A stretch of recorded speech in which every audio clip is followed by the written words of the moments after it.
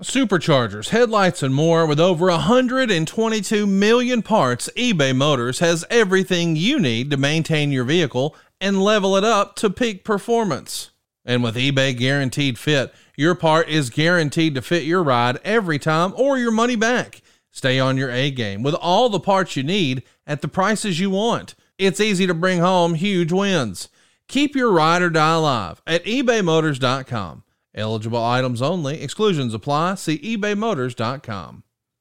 Jewelry isn't a gift you give just once. It's a way to remind your loved one of a beautiful moment every time they see it. Blue Nile can help you find the gift that says how you feel and says it beautifully, with expert guidance and a wide assortment of jewelry of the highest quality at the best price. Go to BlueNile.com and experience the convenience of shopping Blue Nile, the original online jeweler since 1999. That's BlueNile.com to find the perfect jewelry gift for any occasion. BlueNile.com. Why take one vacation with the family when you could take all of them? With Royal Caribbean, you don't just go to the beach. You visit a private island and race down the tallest water slide in North America. You don't just go for a road trip. You ATV and zip line through the jungle. You don't just go somewhere new. You rappel down waterfalls and discover ancient temples. Because this isn't just any vacation. This is all the vacations. Come seek the Royal Caribbean. Ships Registry, Bahamas. Today's episode of Grillin' JR is brought to you by our friends at Collar and Elbow. You've probably seen these cool shirts, but what you may not realize is that Collar and Elbow was founded by Al Snow and based on his love of professional wrestling, which, you know, we've talked about here on the program before. And if you're tired of wearing a picture of a half-naked, sweaty man on your shirt, check out the Subtle Designs by Collar and Elbow. Give them a follow on social media at CollarXElbow and head over to collarandelbowbrand.com and use promo code JR at checkout to get 20% off your entire order. That's collarandelbowbrand.com. That's collarandelbowbrand.com. Use that promo code JR and you get 20% off. Collar and Elbow is where wrestling passion meets street fashion. Support a good brother in Al Snow. Go check out collarandelbowbrand.com. Use that promo code JR to get 20% off your entire order. Now, Grillin' JR. Hey, it's Conrad Thompson, and you're listening to Grillin' JR with the voice of professional wrestling, Mr. Jim Ross. Jim, what's going on, man? How are you? I'm good, baby. I am so good today. I had a great weekend. I've been busy, working on our book. I just got off the phone today with a long conference call with Paul O'Brien that we talk at least once or twice a week. The book's coming along very well. Still going to be out in March of 2020, around WrestleMania time, ironically. So I, like many other folks in the wrestling biz, will be taking advantage of the large crowd that will descend on Tampa St. Pete for WrestleMania next year. I'll soak up some of the leftovers. And so we're going to do book signings there and all that good stuff. But the book is coming along great. We have an exciting weekend. You and I got an exciting weekend this week because we're going to see each other beginning on Thursday and in Charlotte. And I hope that folks get their tickets to come see us on Saturday night. I just got a feeling that with so many great talents there at Gathering, Conrad, we should have a star-studded show that if folks don't come to it, and we're just damn sure affordable, you're already there, part of you, that they're going to regret missing it, because I got a feeling it's going to be special. I agree totally. And this is something you don't want to miss, because we're not filming this. We're not recording it. We're not posting it to social media. This is a show that it will be very unique because of all the legends that are there. And Jim's fired up and opinionated these days. You don't want to miss it. Go get your tickets right now. JRandConrad.com is where you can go. It's JRandConrad.com. And by the way, it is a huge wrestling legend gathering. It's actually called The Gathering, and they have a wrestling show on Saturday night. And immediately following the wrestling show, you'll get to see JR do his thing. And of course, we've got meet and greets. You can get your pictures with Jim. You can get your autographs. And the rumor and innuendos, there might even be some sauce and books there. Come see us. It's right there in Charlotte, Flair Country, if you will, at the Hilton Charlotte University Place location. And tickets are on sale now at JRandConrad.com. And we ought to mention a shout out to a great friend of the show and your longtime friend, Mr. Stone Cold Steve Austin, back on TV. How about that? Yeah, great deal. He's got a unique show that I think fits into a T. And he's all over. He's involved in the production of it, creative of it. I'm happy for him. Steve has found his niche doing reality television. He's good at it. He enjoys it, which is the main thing, because he damn sure don't need the money. But he loves working. He's a busy guy. He's still blue collar Steve. And so it's going to be airing, folks, in the States right after on the USA Network, right after Raw on Monday night. So check it out when you can. I'm sure that there's a lot of ways to watch it, after the original air date. But I enjoy it. It's on my DVR list. That's how I remember to watch it. I record it because I don't watch Raw every week anymore. Shock. I watch some. I sample. And so good luck to Steve. And he started off in a great way. And speaking of Conrad, you and I were talking just a little bit before we started this recording about SummerSlam. I thought SummerSlam, what I saw, and I'm not going to be, I want to be totally transparent. I didn't watch it from start to finish. Just out of time restraints for me on Sunday with other issues to deal with. But I thought they had a real strong show, and that I liked the fact that there was an ample amount of real finishes. Thought that was good. I thought that the announcers were less dependent on telling their goddamn backstories during the height of action. They got to stop doing that. And if we start doing that at AEW, then shame on my ass. You've got to stay in the moment of what we're seeing. What your eyes are processing, your ears have got to hear. You can't give me backstory in the height of live fire. So, and I thought the announcers did a good job in that regard. So, good show.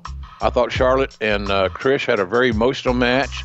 Charlotte's a great heel. When she stood there, I thought back to WrestleMania 18 when Lawler and I were at ringside with Hogan and Rock standing in the ring, that when Charlotte was standing there at the very beginning of the match with kind of a quasi face-off with Trish, who they gave the opportunity to step up within arm's reach of Charlotte, good babyface move in her hometown, that I felt Hoganish. I felt that Charlotte was, not me, that Charlotte was Hoganish. Big, blonde, great body, skilled, over, talented. It just reminded me of something special. So not that she was Hulk Hogan, but what Hulk Hogan represented in his era to his peers. I think that's what Charlotte does now. She's at the top of her game. She's the best female wrestler, entertainer, performer that the WWE has likely ever seen. Maybe ever will. You hope not, but likely ever. And then she's got her Rocky there, Dwayne, i.e. Trish Stratus. Yeah, Trish Stratus on that night. But she's got her other regular one in Becky Lynch. Right. So there's a two-headed monster there for WWE. It's a real good deal, and that division has probably been the most impressive thing, I think, since the WWE's done in the last couple of years, has developed their female division. And Charlotte stands at the top of that and is the linchpin. Every woman that's listening to this that thinks they want to be a wrestler, watch how she operates, athletically and realistically. She's a very special talent, and I know her dad's happy. My God, Nature's, and I guess he got out of Canada all right, because he looked like he was having a whole lot of fun, and I'm happy for that. Absolutely he was. And we hope that everybody had a hell of a lot of fun at SummerSlam. We originally had hoped to make it up for a show. The timing didn't work out, but don't worry. While JR is down there in Tampa signing some books, we're going to have a live show come WrestleMania. And we've got a hell of an August lined up for you. At the end of the month, of course, we're going to be covering Mr. CM Punk. Next week, we'll be visiting SummerSlam 2009, but today it's all about Q&A. We took to social media and said, hey, ask if you've got a question for Jim, use Ask JR. And, we got tons of questions from both Facebook and Twitter. Let's get right into it. Jim, are you ready? I'm ready, sir. John Ray wants to know, can you tell us of any wrestlers that just did not get along at all? That's a pretty broad question, but it is a fun one because I know there have been certain affiliations or associations where, for whatever reason, these guys just did not click, and it happened almost on day one. Well, I always felt it challenging to get along with the late Ultimate Warrior. Great body. We all know what he is. He's an icon. Vince booked him very astutely. He was put in a position way beyond his skill level, but he thought he was good. And sometimes Jim Hellwig was not the easiest person to get along with. I thought that he said some things that were just uncomfortable more often than not. So of all the people I look back on, I don't remember him having any, and it's kind of sad in a way, I don't remember him having any real close go-to guys or people in the company when he was there. And it was never a good fit when he came back. I didn't know him in his first run. The second run, when he beat Triple H in a WrestleMania match, WrestleMania 12 maybe. Yep, that's 12. In LA. It was sad in a sense that nobody wanted to be around him. Right. He said things that were off color, and so we could all defend him by saying, "Oh, he was just outspoken. He had a strong mind. He had a great." But sometimes you got to know your audience, as Vince used to tell me all the time. So Warriors comes to mind to answer that question. Well, are there two guys though that they just didn't get along? Like you just knew you got to keep them separated. Here's an example: 1997, Shawn Michaels, Bret Hart. Hey, that shit ain't never going to work for whatever reason. It's oil and water, or whatever that old expression is. Can you think of any other? Well, no, not really, because you tried to dissuade that. Even after Shawn and Bret had their altercation there in Connecticut at the TV taping, that where it was where Pat Patterson tried to break it up. It was kind of funny in a way, but they all went down in a heap. I told Pat after, I said, "You're in heaven, aren't you?" Laying between Bret and Shawn. Please, he would say. Oh my God. But nothing was that intense as Shawn and Bret that actually had a fight. I remember a fight years ago with Butch Reed and John Nord the Barbarian, that started in Oklahoma City and ended in Tulsa, because Watts insisted on seeing the fight end. And those guys' faces are also swelled up and cut and beat up and battered and bruised that they didn't really want to re-engage. So I think he let them off the hook there. But nonetheless, the Bret Shawn thing was the most intense, most personal as it got that I can recall. But the Warrior would be the one guy that stood out that just was so polarizing. It was almost to the borderline of being sad. Let's get to Don Keller on Facebook. He asks, who does Jim think is the greatest ladies man in professional wrestling history? Not named Ric Flair. Not named Ric Flair. Oh my God. There's a lot of those dudes. The Rock and Roll Express did pretty good back in their day. And that's a doubleheader there with Ricky and Robert. I know, Robert's funny. Robert was an Iron Man boy. He'd get up to the plate multiple times a night. Yeah. Oh yeah. And this is before Blue Chew. Ricky told me one of the funniest jokes I'd ever heard years ago. He said, you know the difference between me and Robert? And I said, what's that? And he said, I walk up and put it in. Robert puts it in and walks up. Hey, there's something to be said about Junior. Junior has his own fan club. I think that may be the member of Robert Gibson, his penis nicknamed Junior. That could be on a t-shirt too. Mine's named Junior or whatever, but he put anything on a black t-shirt anymore, it's going to sell.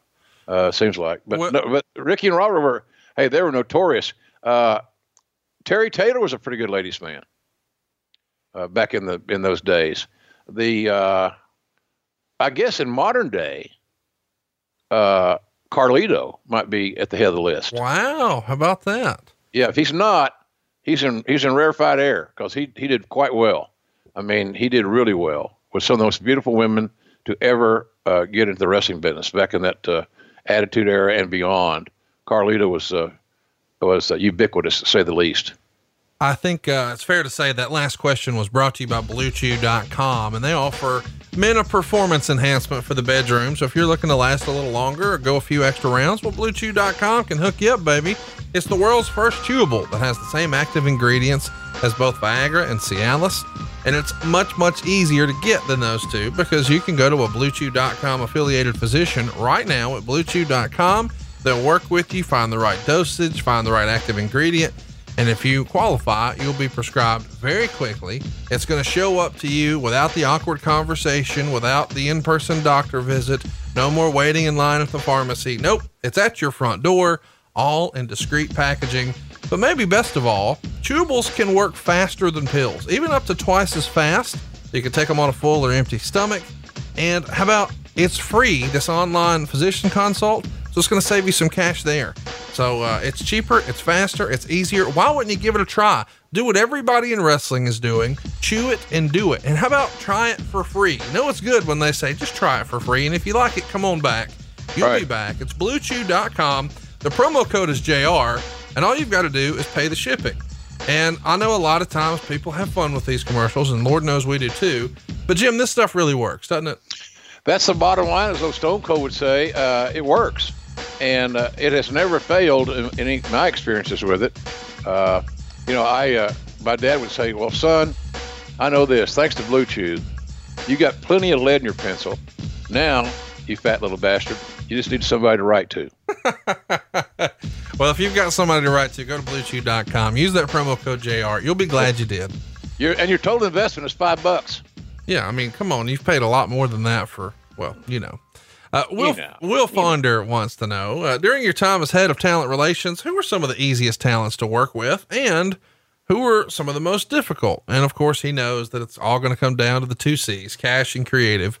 Right. But who are the easiest? Who are the most challenging from your experience?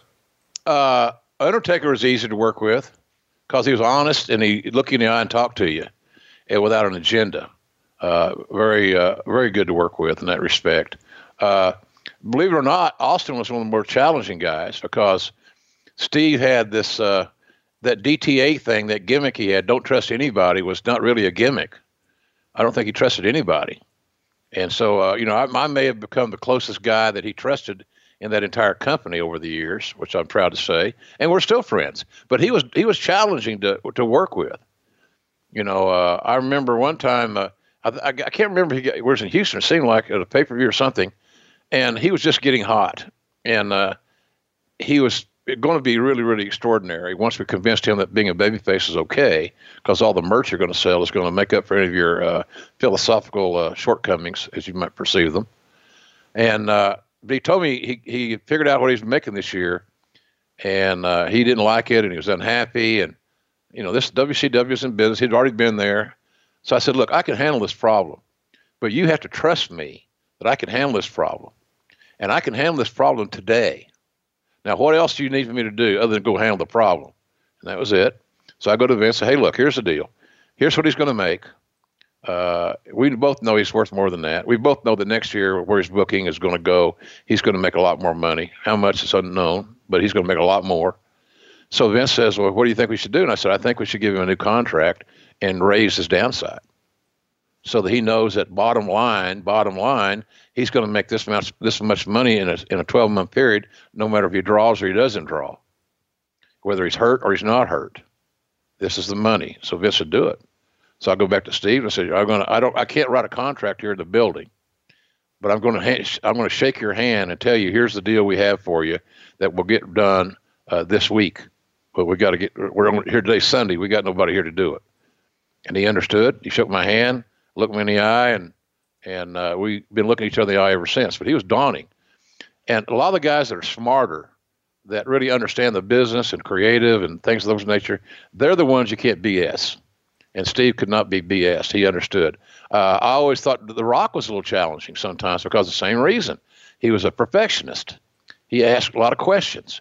I remember he and I having one time a long discussion about how we determine the discretionary payoffs, because he was interested in how he got paid and what it was based on, and logical questions that any entrepreneurial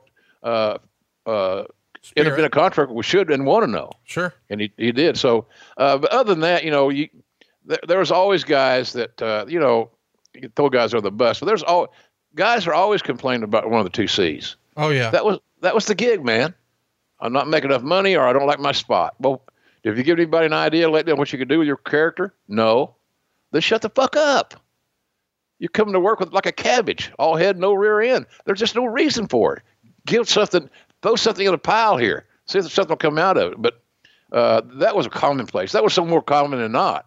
But the great talents are easy to work with. Like I said, Taker was so important for that to be him, that because it fed down to other talents. Other talents looked at Undertaker like many of them look at Ron Simmons. He was kind of the guy. So anyhow, anyway, that's how that worked. I love Taker in that regard, but we really, here's the thing. I had this Jimmy Johnson, former coach of Cowboys, philosophy. If I can't solve your problem, we have no other choice but to eliminate it. So most guys were able to get their problem solved, adjust their thinking, and be more progressive in giving ideas and for their own character. So it's like a great singer. You're pissed off because you hadn't had a hit, but you're singing somebody else's music. You still got a good voice, so go write something. Go create something. Give yourself something to do in that regard. So that was kind of that's how I looked at that with him. But Taker was just so great because everybody would go to him and say, what do you think of this? What do you think of that? He was a great conduit for me. He solved a lot of issues because talents would listen to him before they would listen to administration, including myself. Great question here from Marlon. Who are some of the mixed martial artists who you feel like could have thrived in professional wrestling and vice versa? Seeing Cain Velasquez do so well in his debut has me wondering how would a Frank Shamrock or an Anderson Silva have done compared to, say, a Ken Shamrock or a Matt Riddle? I think that's a fun question. You watch enough UFC to know what's going around, Bellator and everybody else too. But hypothetically, is there anybody that you look at and say, boy, that guy could have been one of the boys? Easy for me. Chael Sonnen would have been a natural. Oh yeah. Natural. What do you got to teach him? Just the basic fundamentals of pro wrestling application. Can he talk? Damn right. Does he look decent? Absolutely. But he would have been really, really good if he had committed to getting into that world of pro wrestling and not followed his chosen path in MMA. He's a great broadcaster too, by the way. Get him a foothold in wrestling so that people have some confidence and he has credibility in their world, have some product knowledge. He could eventually become a phenomenal color analyst, in my view.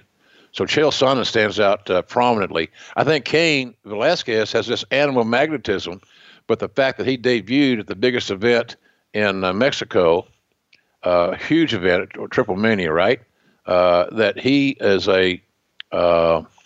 but he's also, you hadn't noticed, Velasquez is not Irish. He's a Mexican. And he's a powerhouse, and he's a beloved figure because of his MMA exploits and victories and triumphs as the heavyweight champion of the UFC. So that was a kind of a nice.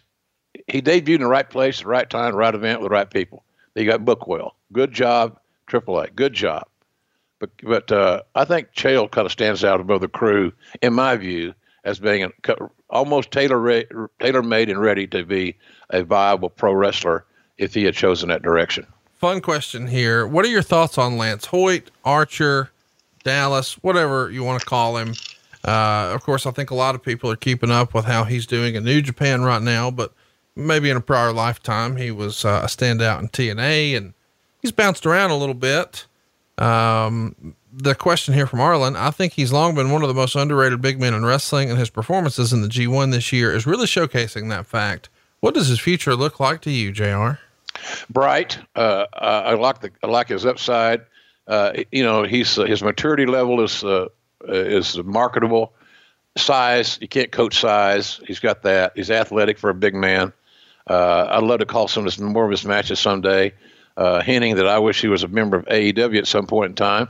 I don't know if that's possible contractually or philosophically or any of those reasons. I'm not hiring talent. I don't, that's not my gig. But I could see worse hires being made going forward than a 6'6" or 6'7" inch athletic heavyweight. That, we don't have a lot of those body types right now in AEW. So I always hold out hope that maybe Lance can join the team one of these days, but that's not my call, and time will tell. But he's a keeper. I like his work. Hey guys, are you looking for a great Father's Day gift idea? I know I was, and I found it a couple of years ago with Paint Your Life. With Paint Your Life, you get a hand-painted portrait created to fit almost any budget, and it's a great gift idea for your mom, your dad, or both. You see, Paint Your Life transforms your photos into a one-of-a-kind, beautiful hand-painted portrait done by professional artists. You can upload a photo to create anything you can imagine, maybe in a special location or a favorite pet. There's lots of options. You pick the artist, the medium, and you even get to work with the artist to make sure it's perfect. You get started in less than 5 minutes, and you can get the portrait in as little as 2 weeks. You can give the most meaningful gift you've ever given at paintyourlife.com. And there's no risk. If you don't love the final painting, your money's refunded, guaranteed. And right now, as a limited time offer, get 20% off. That's right, 20% off and free shipping.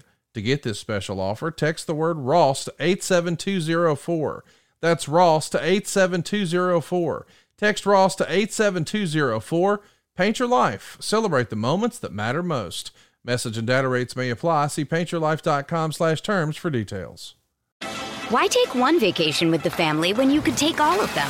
With Royal Caribbean, you don't just go to the beach. You visit a private island and race down the tallest water slide in North America. You don't just go for a road trip. You ATV and zip line through the jungle. You don't just go somewhere new. You rappel down waterfalls and discover ancient temples. Because this isn't just any vacation. This is all the vacations. Come seek the Royal Caribbean. Ships Registry, Bahamas. Michael McCurdy wants to know, what is Jim's opinion of the current independent wrestling scene? Jim, do you keep up with many independent wrestling shows these days? I get, when people send me tapes or talent send me something to look at or give them some advice, I do that a lot. I actually do that with some WWE people right now, off the record, because they trust they're friends. They trust my opinion, and maybe they're not getting that opinion elsewhere. Who knows? But I do follow independent wrestling because everybody now seemingly has a voice to some degree on it, streaming or wherever it is. It's accessible. Well, I think the business seems to be healthy in that regard. A lot of guys are getting work. So I think that's a cool thing. So yeah, it's healthier than it's ever been in my career. I could tell you that.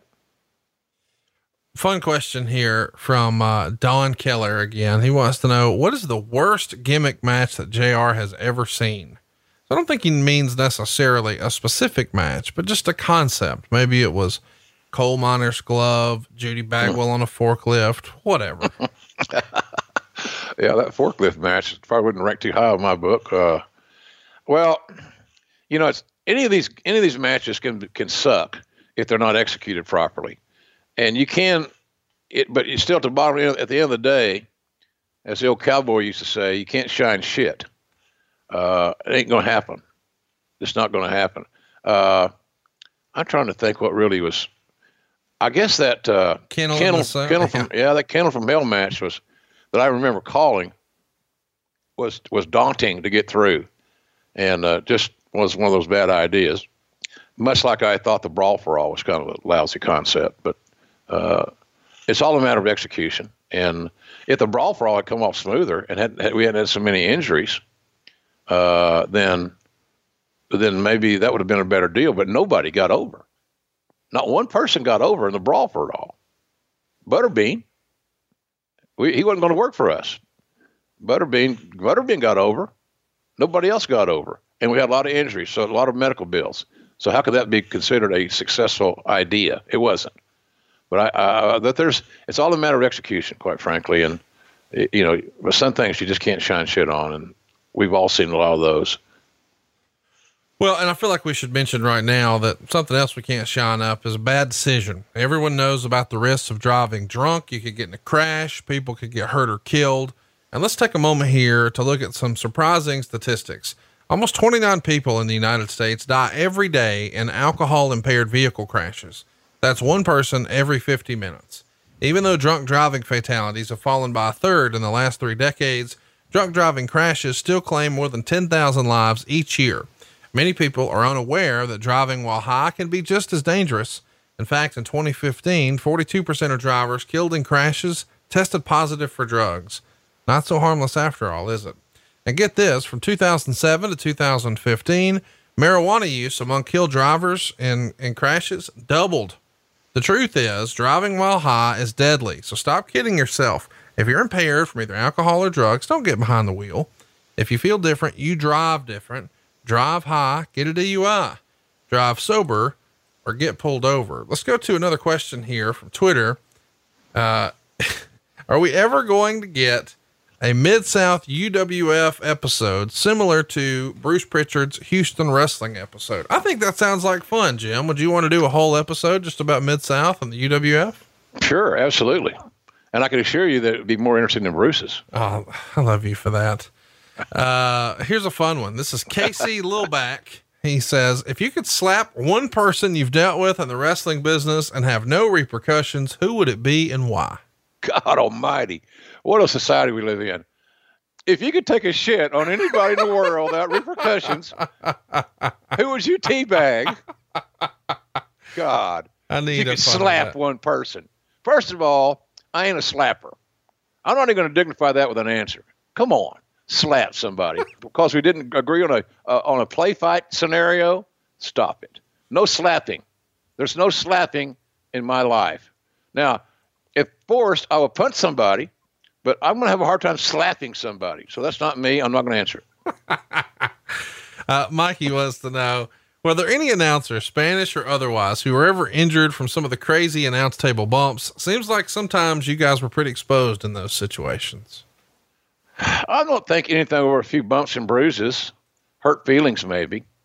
You know, I got messed up but doing a New Japan match in the Cow Palace that time, where the railings weren't connected, and Juice Robinson and Juice and Jay White came through the railing, which is unconnected as I mentioned, hit the table that I was sitting behind with Josh Barnett, knocked me out of the table, came back and hit me in the right below my boobs, which on some days are way down there, but right in my sternum, broke a rib, bruised a lung, kind of got screwed up, knocked on my ass on the concrete floor, and finished the show. That was the only time, and I had some issues after that, but just it was healing basically. But other than that, I think we all got lucky there pretty much. You know, more often than not, you could sense or got a clue that somebody's coming your way. You know, I didn't know that Mick Foley was going to be what he did in the Hell in a Cell. We talked about that. But more often than not, you kind of had a hint. You know, like the Foley thing. I'm looking straight up, and there he was on the edge of the cage. I'm thinking, sure as hell he ain't going to fall. I think he could survive that. I'm thinking to myself. And lo and behold, here it came. So, but we're lucky, I think, in that regard. And I think they're careful now how they do that because, especially on Raw, because you got Renee there, and there's no reason to jeopardize a female or anybody, especially a woman that might not be as strong and able to withstand some of that stuff, the inadvertent contact. So, I think we all got pretty lucky. If anybody was going to get battered and bruised, it might have been Carlos Cabrera and Hugo Savinovich back in the day because the Spanish announce table seemed to be the destination for a lot of activity. Let's talk a little bit about, this is a fun question from Tony. Jim Cornette recently told the story when you interviewed New Jack for the first time in Smoky Mountain. Can you share your initial reaction to New Jack and the Gangstas in SMW? Very charismatic. New Jack, very charismatic, very controversial, very attitudinal, and but off camera, he and his unit, his faction, were very professional to me, respectful, more importantly. But there's always that little unknown. I never interviewed the guy before. I didn't know. I didn't know him. He knew me because he's a wrestling fan. He'd been a fan of my work over the years. And, but nothing really controversial.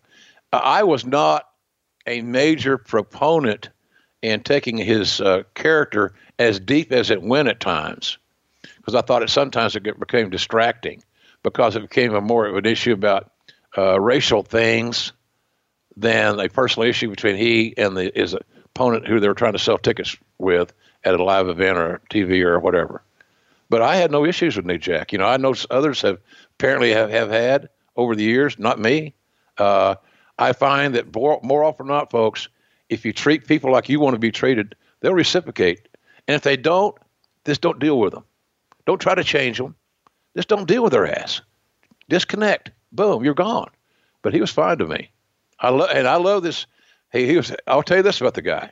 He believed in what he was doing.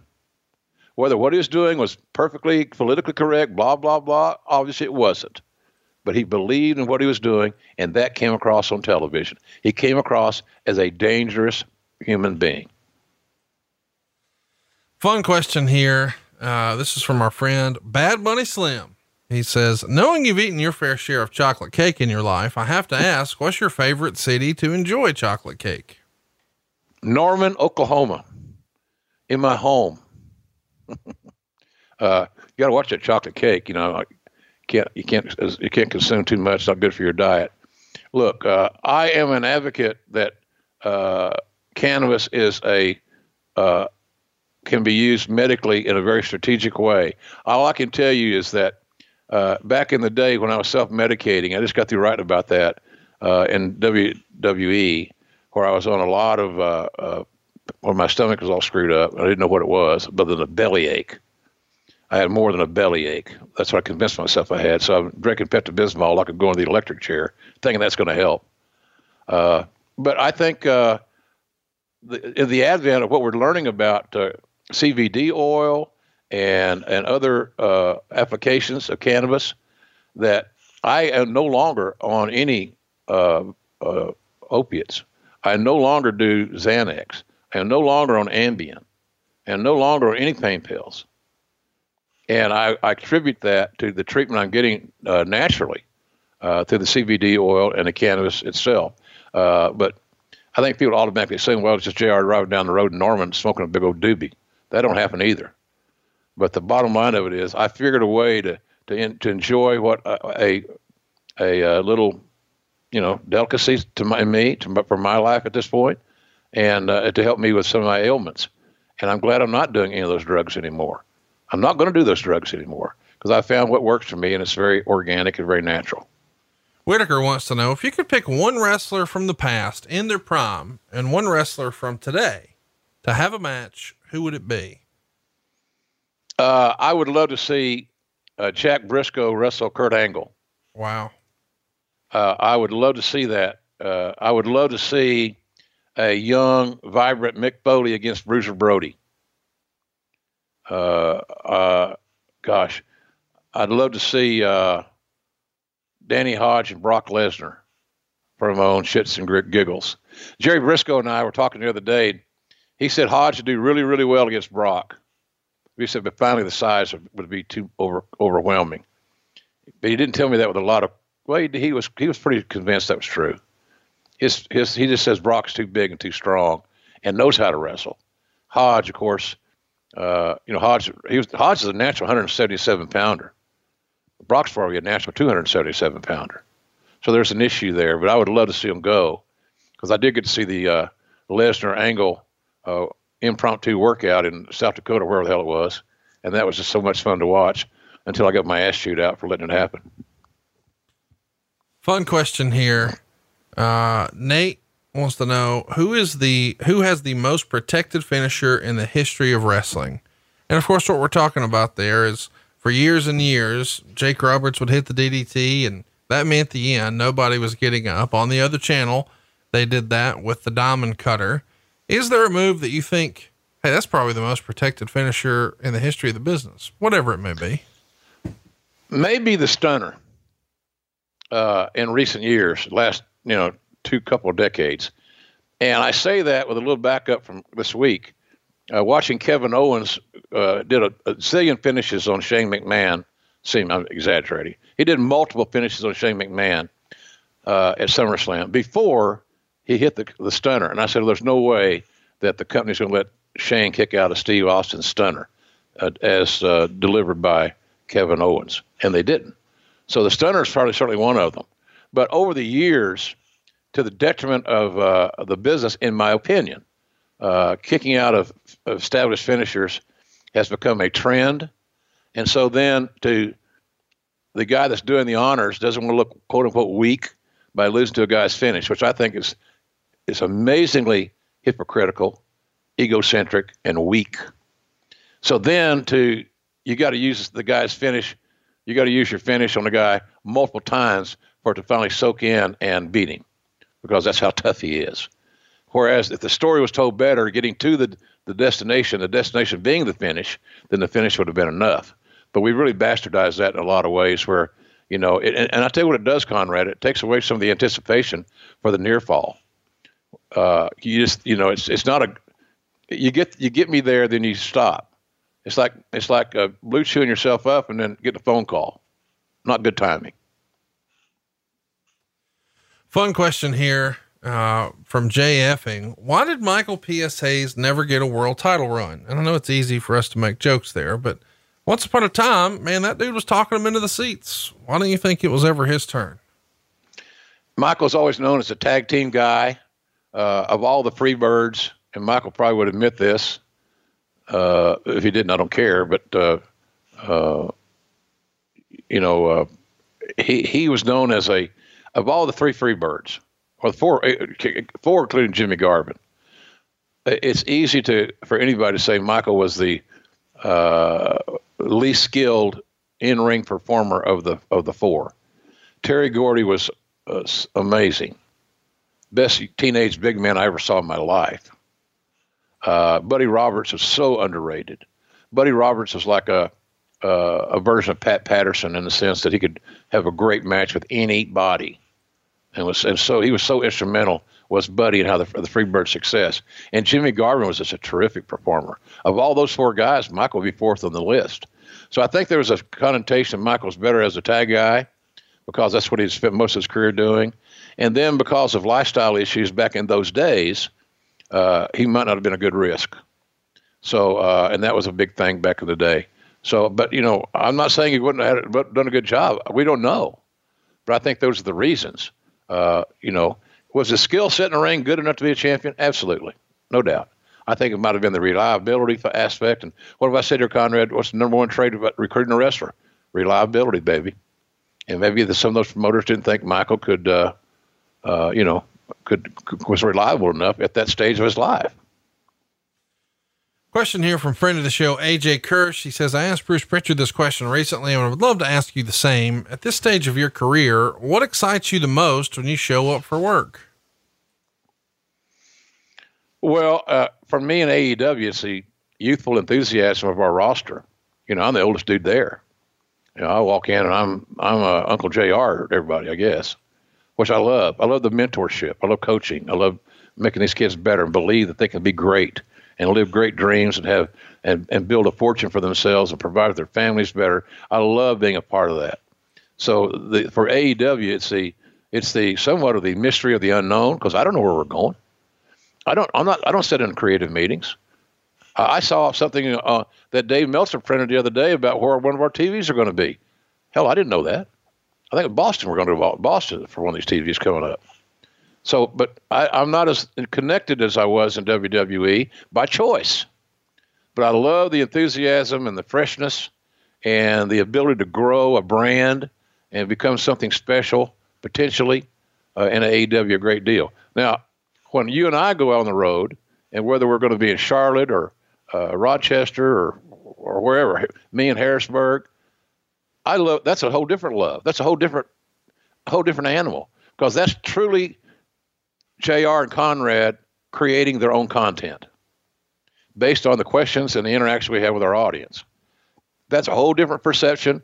It's a whole different enjoyment. And if you come to one of our shows, you'll see exactly that. And feels like a good place to plug that. It's happening this weekend, this Saturday night. Don't miss it. jrandconrad.com. We're coming to Charlotte and you don't want to miss us. Wooly writes, you've mentioned that championships don't mean anything anymore, which I would agree with, but how do you go about reestablishing them as must-see TV when a title is on the line? And secondly, what is your favorite belt of all time? We'll go in reverse order. What's your favorite belt ever, JR? The old NWA title. The 10 pounds of gold? Yeah, smaller, compact, neat, classy. It wasn't bodacious or Austin, Austin, is that ostentatious? Is that a word? Yeah. It looked real sports. I just loved it because that belt became synonymous with an era where there wasn't a title change every couple of weeks, seemingly. I'm being exaggerating. The issue of title, I don't think there are too many titles, Conrad, in the sense that if they were all had their own story, they're all nurtured, developed, and not an afterthought in perception. But that's not the way it is in wrestling. I also think that title changes, rapid fire, is a way of hot-shotting, lazy booking, and a lack of creative content. So that's my issue is the titles. I don't know why WWE, for example, needs a WWE title and a Universal title. And because Brock Lesnar and now the Seth Rollins has it, the Universal title is seemingly more higher position than the established WWE Championship. And I don't get that. But that's not for me to understand. But I think that's the whole issue. Too many changes, too many belts that are just props. They become props and not prizes. Fun question here. My question for JR is about the Jeff Hardy Undertaker ladder match. It contained my favorite JR call ever. Climb the ladder, kid. Make yourself famous. Do you remember whose idea this match was? Well, I'm assuming somebody in creative had the idea. I can guarantee your ass that Undertaker had a hand in it because he actually participated in what he did. He had something to say to add to the match. And of course, Jeff Hardy was just so excited about the opportunity to wrestle the Undertaker in a one-on-one match on Raw live that he was up for about anything. So it was a great cooperative effort by both guys, and Undertaker made Jeff Hardy a star that night. Now that could be argued by, well, he was made a star at a TLC match. He was. All those guys were. Edge and Christian, Dudley's. They all became famous for the TLC matches, and they deserved the fame. But for Jeff on his own, without Matt there, without a tag environment, this was it. This was the big moment, in my view. And I said that. I don't have any. It just came to me. I was wrapped up in the match, loving every minute of it. I goddamn sure wasn't giving backstory when they're climbing the ladder. I was trying to get you excited on the edge of your seat because something was about to happen. The false finishes in a ladder match are getting on the ladder. So it's a tough match to call in that respect because pinfalls and submissions mean nothing. So I thought that was Jeff Hardy's one of his greatest moments as a single, even over winning a title. Dancing with the Undertaker, the way he did was pretty sensational. I'll never forget that match. It was really, really extraordinary. With threats to our nation waiting around every corner, adaptability is more important than ever. When conditions change without notice, quick strategic thinking is crucial. And with obstacles consistently impending, determination is essential in overcoming them. It's this willingness, decisiveness, and resilience that sets Marines apart. With our fighting spirit, we don't just fight battles, we win them. Marines are the constant our nation counts on to fight the unknown. And through adaptable problem solving, we do just that. Learn more at Marines.com.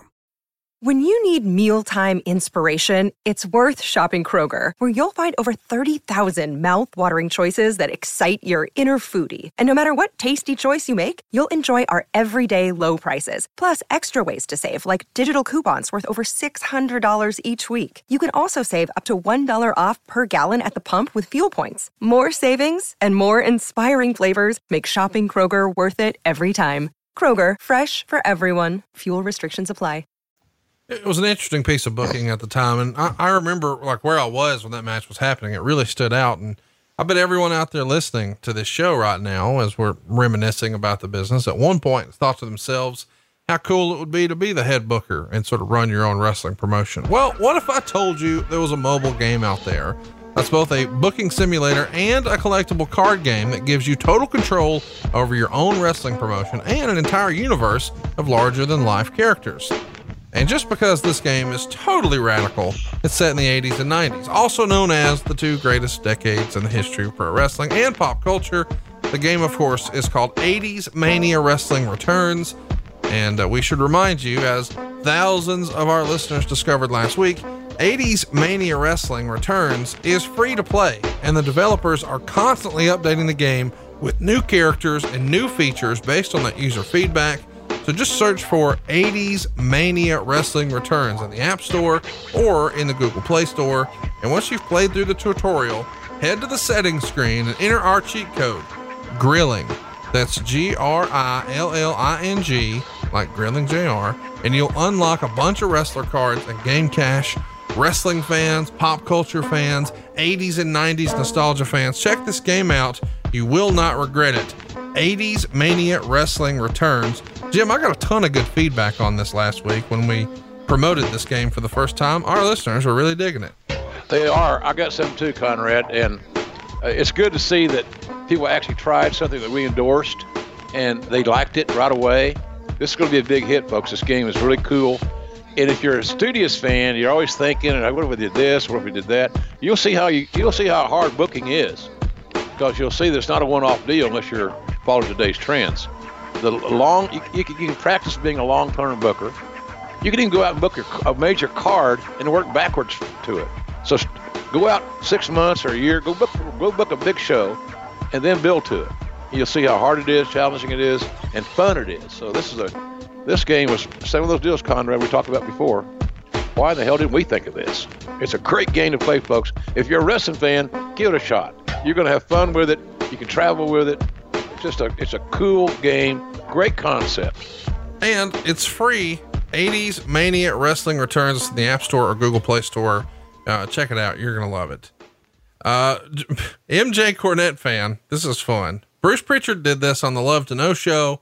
Who was on Jim's Mount Rushmore for worst wrestlers ever? So not the best. That's what everybody's doing. What about the worst wrestlers ever, Jim? You got anybody that comes to mind right away? Well, I didn't want to commit those guys to memory, so they didn't stay long.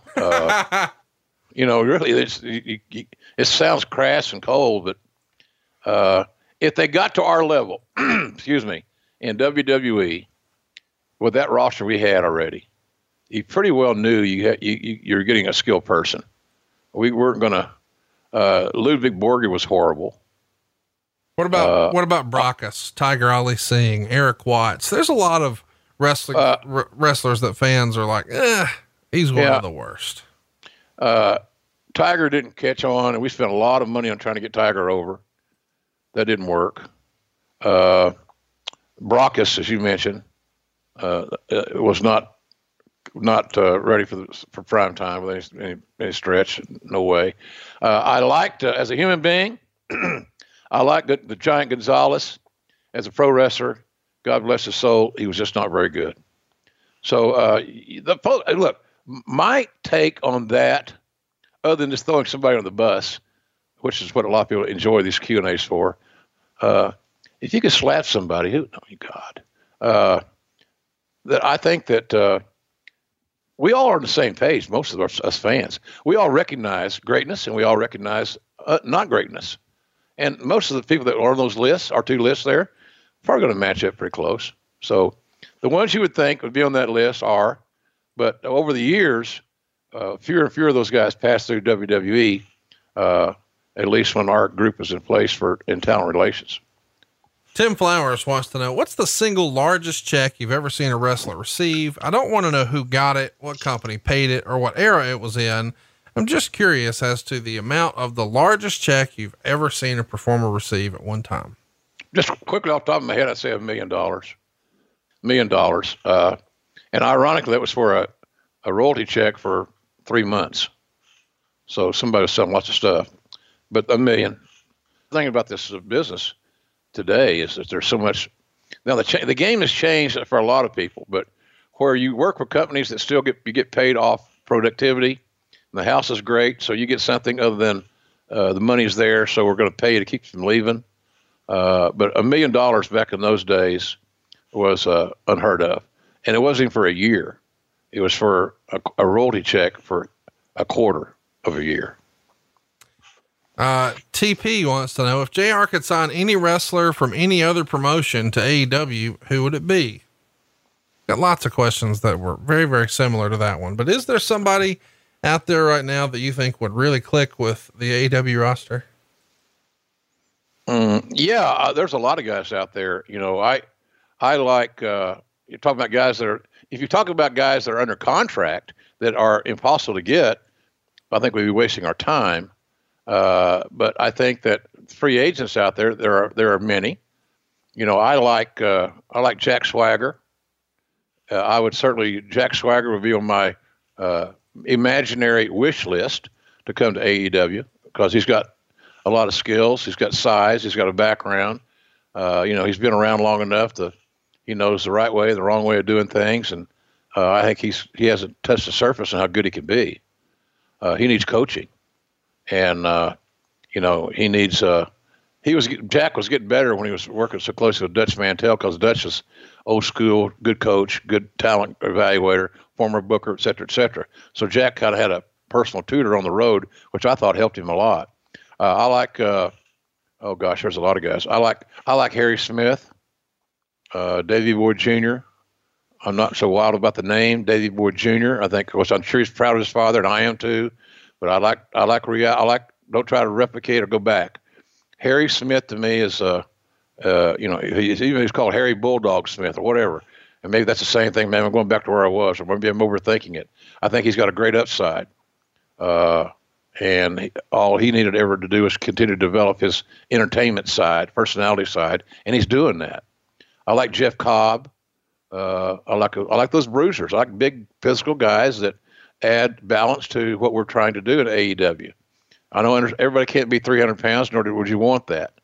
But having some size and some athleticism with that size always interests me. There are a lot of other guys out there, and I believe that as time goes on, when people see our success and how unique, exciting, and episodic our television shows are going to be on TNT, that we'll have a lot of guys when contracts expire at other places, they're going to inquire about coming to work for us.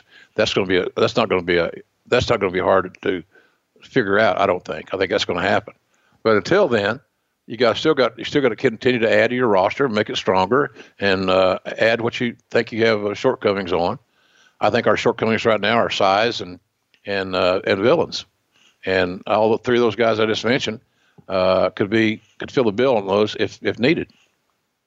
Timber wants to know, who on the AEW roster now do you think has the most potential to be the biggest star going forward? So go ahead. No, just repeat that, Connie. Who on the current AEW roster do you think has the most potential to be a huge star going forward? Several of them. I'm going to Atlanta soon to do a sit-down interview with Hangman Page, which I'm really looking forward to. I like his upside. He's a very smart kid, and he's young. He's 27. He's athletic. He's got a good physique, and he graduated from college in 2 years. I think that's cool. I said, what's the big about going to college? I'm not a big college guy. Well, Gerald's always talking about college. College is a journey. It's a journey that you start, and if you're judicious and studious, you finish. The more guys you can hire on your roster, your team, in your work where you work, whatever, that are motivated and are goal-oriented and finish what they start, you want to find those guys. And he's one of those guys. So I think Hangman Page is of the young talents, is got a great potential. I like Luchasaurus, the big guy, and I like his interactions with Jungle Boy, Jack Perry. I like Jack Perry a lot. There's a lot of guys. I like these kids that we've been seeing. There are just so many, but that's the issue. It's so many, which is a good thing, Conrad. But in the same respect, it's challenging because these men and women have got to figure a way to make themselves unique and not wait to be told, here's what you got to do to be great. You got to figure this shit out a little bit. You got to bring something to the party. And I think we'll see that on August 31st because there's, for everybody's coming in, the last big showcase, a major pay-per-view with huge matches that's sold out, only can see it on pay-per-view. This is where you get back in front of that national audience, that global audience, and show them what you got getting ready for October. So the pressure on these cats, women and men, to be great in Chicago on August 31st is overwhelming. Much more than many fans are ever going to perceive, because I believe decisions are going to be made about who to go with and who maybe not quite so fast to go with based on the productivity and the production that they have, their performances in Chicago at All Out. Big, big night for all of us, and many reasons other than just having a great show. Well, you mentioned college a minute ago, and I know a lot of our listeners are probably still carrying around the old backpack from college. You don't need to be carrying that to work anymore. And we all say that you're not supposed to judge a book by its cover, but we also know that's pretty much what most of us do. Appearance can be everything, especially in a professional situation. And that's why we want to talk to you about that bag over your shoulder. If you're still carrying around that backpack, man, it's time to grow up, look the part, get yourself a Daniels briefcase. Now, Daniels is a New York City based men's leather briefcase brand that's making boys look like men one bag at a time. But the best part is you can afford this bag before you land the big gig. By cutting out the middleman and selling directly to you, Daniels is able to offer a high quality luxury leather briefcase at an incredibly reasonable price of only $195. Compared to other luxury brands with prices closer to $500, this is a heck of a bargain. And I was surprised. I have to admit, I was a little skeptical. I thought, that's too cheap to be a really good bag. Nope. This is awesome. It looks exactly like what you want to carry into the office. It is a perfect transition from, your day to your evening. It carries everything you need. You're going to see JR and I carrying them this weekend in Charlotte. I love mine, and Jim, I know you love yours too. Yeah, the leather is this. Most folks, it's much like Conrad's cheeks. It's very supple, soft, wonderful, high quality. It is, I'm being serious. It's like it's so much better than you pay for. It's so affordable, high quality, light. I tell you this: I interviewed a lot of Ivy League people and upper, high level college people for jobs, office jobs and things of that nature, or I had the second interview with somebody, or, hey, we want to meet you, this guy, tell us what you think about him, whatever. And how they came in to my office was a big, as far as their presentation, did not start or end with what they were saying. It started and ended with how they looked and how well prepared they were to come in. I'm talking, haircut, pressed pants, nice outfit, and shoes shined. And finally, if they had a bag, I saw them as more professional, more prepared. And if they have one of these bags, you got somebody that might be worth taking a little bit longer to look at. Great quality. I love mine. And the thing I love the most about it, other than it's neat, it's simple, is that it's so light. I can put my stuff in there, and I don't weigh everything. My iPad fits in there. It's a great.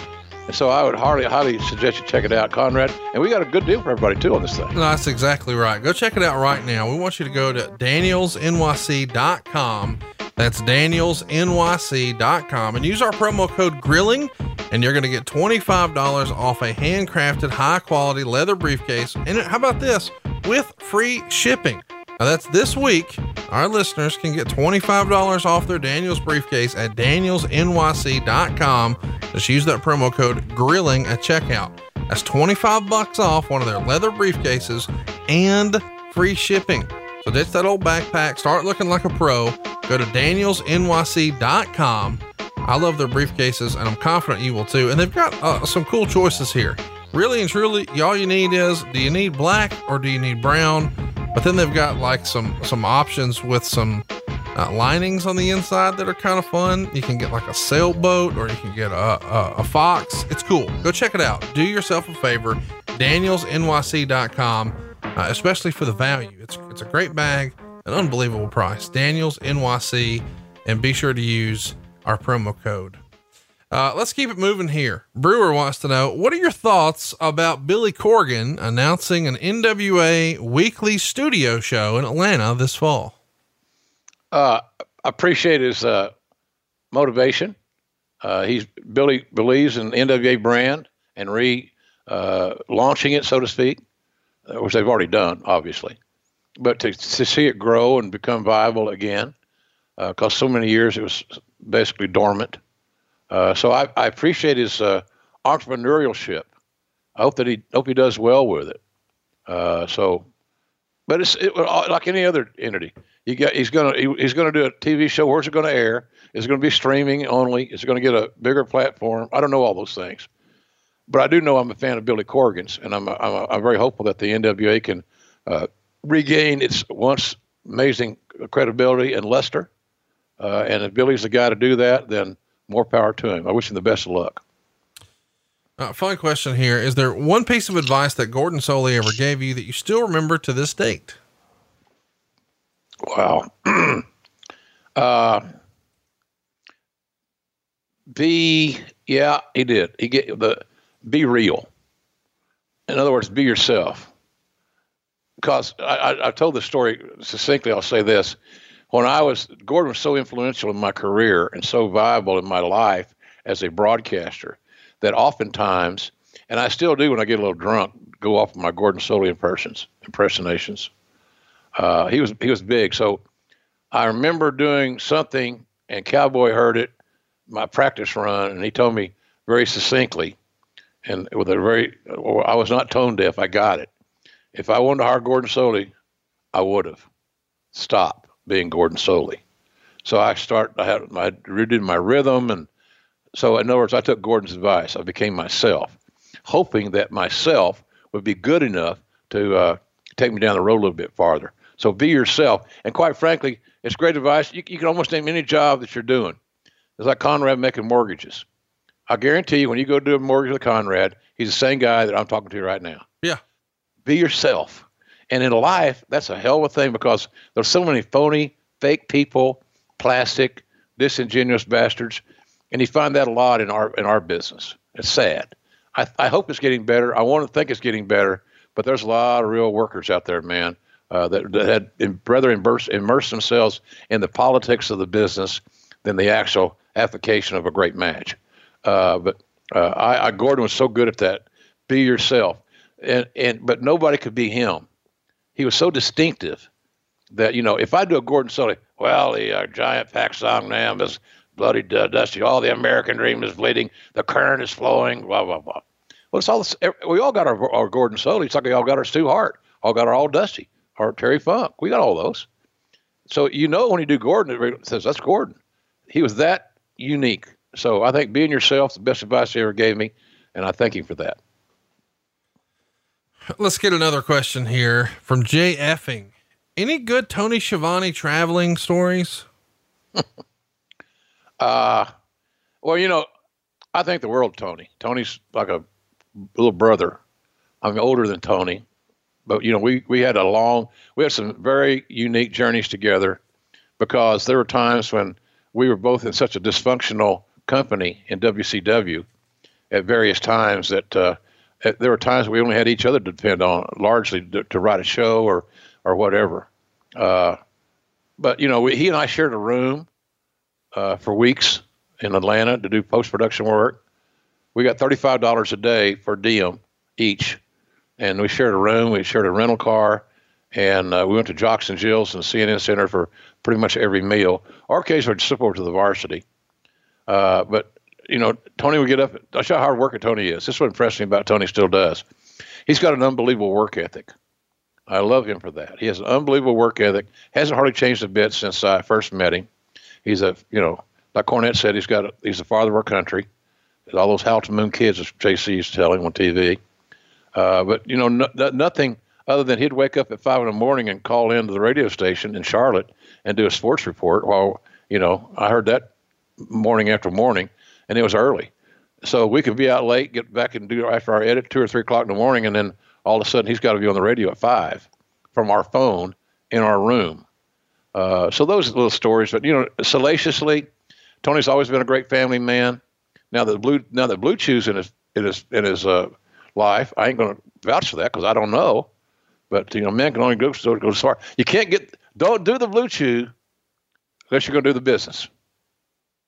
Just don't do it. Don't go there. So, but Tony's a great guy. He was so normal, man, and he worked his ass off. He worked hard, and I got all the time in the world for him. I can tell you that. It's funny that Blue Chew's become such a big part of our show. FP wants to know if Blue Chew was around in the 80s, who would have been its biggest fan? And I think he means besides the obvious. Well, we know who would have loved it. Sure, but who else? And God knows he didn't need it. The wind could blow and he'd get an erection. Woo! Well, I can tell you, believe it or not, I think Cowboy Bill Watts has been in that line. He's a big red-blooded American male. I don't know. It'd be easier to say who wouldn't have done it. Yeah. Quite honestly, if you do it once, you're going to say, God dang, this works. And it does. So there's a lot of guys. I mean, there was a lot more indiscriminate, unprotected sex in the 70s and the 80s than there are now, I'm thinking, as far as unprotected aspect of it, unless you're just a blithering idiot. put a helmet on the sucker. It's not going to go to work. But I think nobody would have probably shied away from it. It was good. It's good for everybody. And now when you hear, we were talking about that there's women in some of these wrestling companies that are ordering Blue Chew for their boyfriends. That's not a great recommendation. I don't know what we can do for you. SJ Sutton wants to know, and this is a fun question because I don't think we've ever discussed this. What are your memories of working on the World of Sports series? Oh, loved it. The ITV people there are just absolutely amazingly professional. They love wrestling down to their core. They grew up as fans of the amazing ITV. And I'm so happy that AEW just got a relationship with ITV. They're a difference maker in the UK. ITV's a monster in a good way. But boy, I had so much fun with those guys. They took me to Chinatown and Manchester where I went there and had meetings. We did our deal. I helped produce the show. I talked to they wanted me to talk to the talent before the shows, the tapings. I did. I loved it. I loved that whole experience of working with the folks there at ITV, and looking forward to doing more with them, hopefully, in the future with AEW. But they were totally professional. It's like going to work at ABC or something. I mean, they're major. They're big time, big league. And we had a phenomenal crew. They did it right. Now, I don't know. You have to be the judge of what the product that we produced. Did you like it or you didn't like it? But I had a blast with those guys because they're fans. They're open-minded. They're open to suggestions. They're good communicators. They're not bullies. They're not assholes. They're good people. And good people around you make you, as a human being, want to do good things as well. So I loved it. I hope that we're going to do a lot of shows in the UK affiliated with ITV. Don't know that we are or aren't, but I hope that we are, because I loved it over there, and I want to go back to Chinatown in Manchester. Led Zepphead wants to know, in the boardroom with his core team, is Vince erratic and unreasonable, or is he serious, businesslike, and open to opinions and ideas? The latter. It depends on the room, but he's generally very organized and structured in that respect. But then he's easily distracted. And I don't know, that may account for his ADD or whatever. But he's easily distracted, but he doesn't come in as he's not a Mr. McMahon character, although at the flip of a switch, he can become that. But normally he's a very strategic businessman. The only thing about Vince is that, he's easily swayed. And sometimes the last person out of the audience with him is the one that closes the deal. And sometimes that's not always a good thing. But no, he was fine. He was not, he didn't come in, blood veins bulging, face red, nothing like beads of sweat, whatever. He was fine. Everything was good in the meeting room. Some poor, unknown, uneducated bastard sneezed. Then all bets were off. Interesting question here. I love these type from Gary. If you could have one last dinner with 3 wrestling legends who've passed away, who would it be? Oh, wow. Well, golly, that's so hard. Maybe Gorilla? No, you know I'm going there. Gorilla, Bobby Heenan, Gene Okerlund would be 3. I could take boom, boom, boom really easy. What about Dusty? He's on there somewhere. Oh God, yeah. I say you can't do 3. I said, how do you name when you have so many dear friends that have passed, right? Like we have. It's just hard to leave anybody off that list. If you're going back in time, I said, well, I want to have dinner with John Wayne and Mickey Mantle and, guys like that, but boy, in wrestling, the guys that loved me and helped me under really challenging times, Dusty would be on that list, but certainly Gene and Gorilla and Bobby. You can't, if I had a chance to invite Bobby to a dinner and I didn't, and the guys that came to the dinner found that out, they would be disappointed, because he would always be the star of the show. He was the star of the show when he worked with me. I was just there to feed him the ball. I was a little point guard, and the brain did the scoring. He shot the threes, and he hit the majority of them. But Dusty would be in that group, obviously. we just had so much fun together, had so much in common, such, friendly rivals with this Oklahoma, Texas thing. And but if I could do 4, Dusty would be in that list for sure. Or if I did 5-4, Dusty would be there. And the guys I mentioned, Gordon. Gordon would be good. I didn't even mention Gordon. So you can't do it. You can't. It's like saying, who's on your Mount Rushmore? Right. We mean today or tomorrow or an hour, or 10 minutes from now, because it's going to change. So it's not an automatic deal. Who's on your if you're a fan and you haven't had personal relationships with these men and women, then it's easier to make that decision. And remember, it's very argumentative. It's very subjective. But when you know them, Conrad, like you and I have known guys, it's hard to exclude those fellas. How could I ever exclude Dusty Rhodes from a last dinner? You couldn't. But then where do you start? Where do you draw the line? Well, you're going to put Gordon in there? Yeah. And then Grillo, of course. Bobby Heenan, without a doubt. Mean Gene? Yeah. And the list could go on, actually. But it's just hard to do when you know and love these people.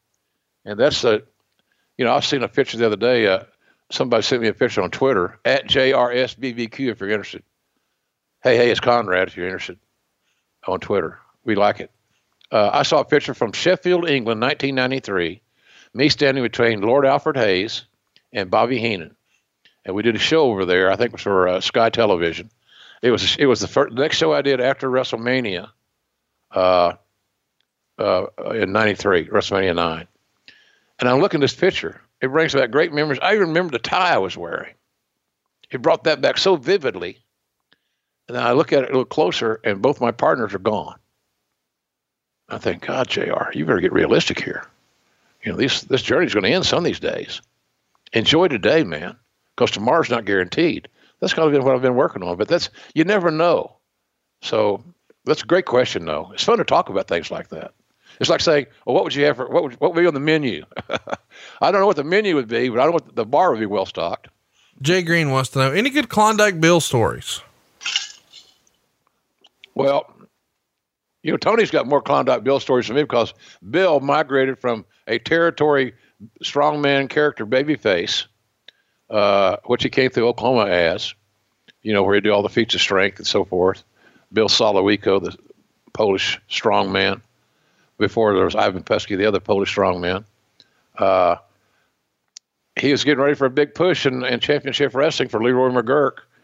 And he had a habit of stopping off the Fort Smith bus station where some of the ladies of the evening and day were holding court. And on his way to the matches on a Wednesday night, because he's on TV there every week, he was kind of a little quasi-star. But somehow, under those escapades, our newly minted, going to be top babyface, Klondike Bill, got syphilis of the eyes. So that put him on a shelf for a while and also ended his push. McGurk could only think of one thing, of how a man would get syphilis of the eyes. His face had to be in a close proximity to the inflicted area. And that was a taboo. You could not have oral sex in that territory. Oh, my God. And so I'm going to, he finds this out. The guys are enjoying that delicacy, as it was told to him. He had not sampled it because, he lost his sight in the early 50s. He wasn't going there at that time. And so he wants me and Leo Voss, the old referee, who was my mentor, to go to Little Rock and fire everybody there that we perceived enjoyed oral sex. I'm serious now. 250-mile drive. So I'm driving. Leo's shotgunning it. I said, Leo, are we really going to fire guys? I'm 22 years old. Hell, I ain't fired anybody. I'm a punk-ass ring guy, referee, gopher.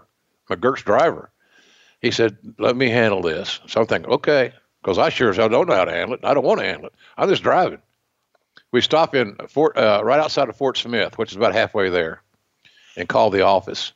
And call collect. Of course, when you call the office collect, you always call this Gene Kaninsky. They refuse a call. Shows up on, then the number's there. They call you back to say 30 cents. Seriously. So Leo calls collect. Gene Kiniski.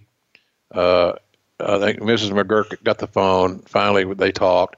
You guys can come home now. He had more to drink. He got real woozy. We took him home. Forget it. Just come back. Don't say anything about this to anybody, type deal. So we turned around. We had a nice meal at a truck stop there in I think it was Roland, Oklahoma, somewhere in that neighborhood near Sallisaw. So and then we came home. But we were going to fire the whole territory that participated in oral sex. Now figure that one out. That's an HR issue, huh? Yeah, I don't know how you explain that, but there's no HR. There was no HR, and thank God we didn't have to explain it. Thank God cooler heads prevailed. But those are stories of the Wild West that, without HR and unions and all these things, there are no unions now, but it was just every day was a crazy ass adventure for a 22-year-old kid fresh off the farm. Rick Spade wants to know, I've always loved your commentary, but one thing that always stuck out to me as odd was the fact that you had to push at Halloween Havoc 91, the reefer eye camera or refer eye camera.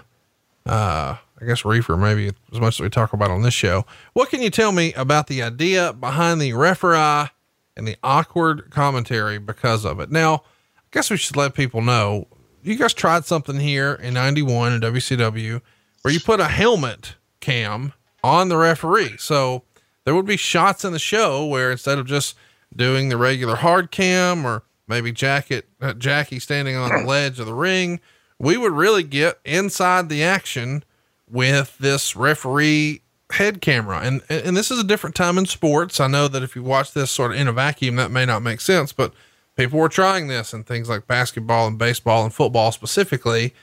Is that sort of the influence to why you guys tried this, and why did it ultimately not make it? Yeah. Other sports, other entities are trying it.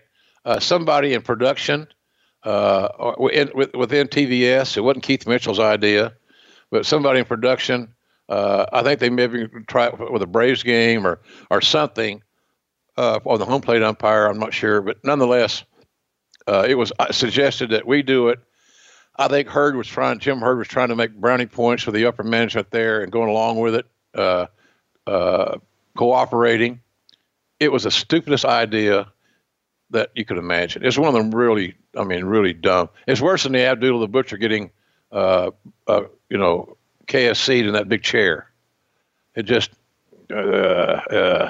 so it was hard to get emotionally invested in that angle. It just really was. So, it was just ill-fated. Nobody wanted to do it.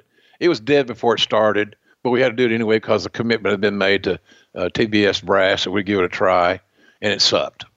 I felt bad for Nick Patrick. He's a damn good referee, but the idea sucked. Chris Kringle wants to know, what caused Ricky Steamboat to leave WCW after the 89 Great American Bash?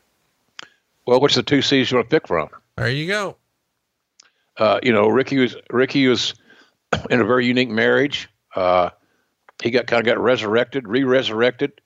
Those three matches with Ric Flair in 89 are still legendary. They're still great teaching and coaching tapes. Any talent that wants to get refreshed or get motivated about the business again, or maybe it's a little thing here or there that they might add to their own repertoire that would fit them, they should watch these three matches at some point in time. And now with the accessibility of them on the WWE Network or wherever, why not? You learn from them. But I think he came off a great year, and I think he perceived that he was getting a low ball offer. Quite honestly, I mean, he'd had that run that year. He'd be in the NWA champion, so they were taking care of him in that regard, and he was a great champion. I love Rick. He's still to this day one of my favorite people. But I think he thought he was getting financially lowballed, and while he's already reproven that he could still go. Good Lord. So he thought he was more marketable than what they was being offered. So anytime a guy leaves, I'm telling you, it sounds predictable. Well, y'all know what JR is going to say. One of the two C's. In this case, it was right on the money, the cash. Fun question here from Derek. He says, do you think WWE missed a massive opportunity not putting Taz and Steve Austin together when they were both super hot and over at the same time with similar hashtag FTW mindsets? Now, I realize that sounds like a weird question to some of our listeners who really remember Taz more as a commentator, but man, Taz was like the Steve Austin of ECW. I mean, he was the Billy Badass, and he came in with a monster push very early from you guys getting the opportunity to beat Kurt Angle, hand Kurt Angle his first loss. So I do think that there could have been something there. Was it ever discussed? I think maybe casually. I think that if Taz and Steve could have both stayed healthy for a longer period of time, Taz's run was cut very, very short. Right. And that was sad because he had a lot of tread left on the tires as far as I was concerned as a personality. Very strong personality. He was a lot like Steve. But I would think that somewhere down the road, that match would have been would have been on the radar. It would have been intriguing. It would have been entertaining. It would have been great promos. It could have been very fun. But unfortunately for Taz, he the health, his time ran out. The bump card got full, but he became a great broadcaster. I love working with Taz. He was fun to travel with because we talked more about sports because neither one of us were both. During that era where we and Taz were together, he may say this, he has a great radio show in the morning in New York City, and he's online and social media, and he's got a streaming show. He's become a great broadcaster in the number one market in the country. But that time of our life professionally, Conrad, we were not in love with the business. And so we could probably have the most negative car in the world, JR and Taz driving. It might have been a great one of those lipstick camera deals, a reality show, because we said some funny shit. We had some funny scenarios. We rebooked the territory at every rest stop, so to speak.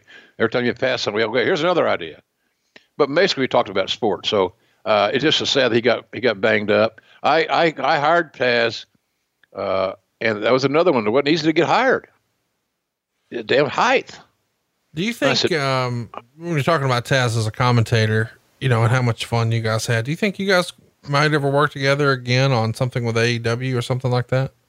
Well, that's up to AEW and Taz, but if they chose to go that route, I'd love it. I have no.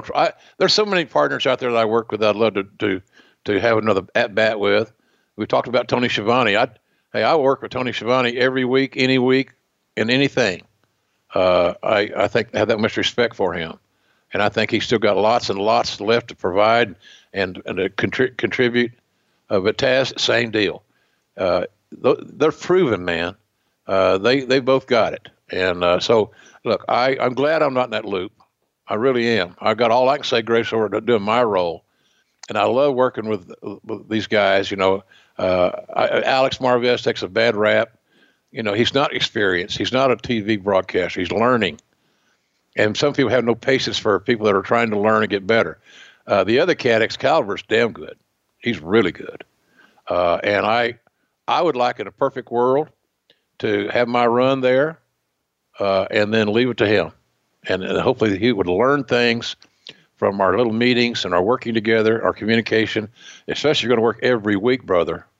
It ain't easy being married every week to a wrestling personality. Right. That's why Lawler and I got along so well. We were more interested in where the next Cracker Barrel exit was than we were about who's getting the push, quite frankly, because we're both making more money than we ever dreamed we'd make.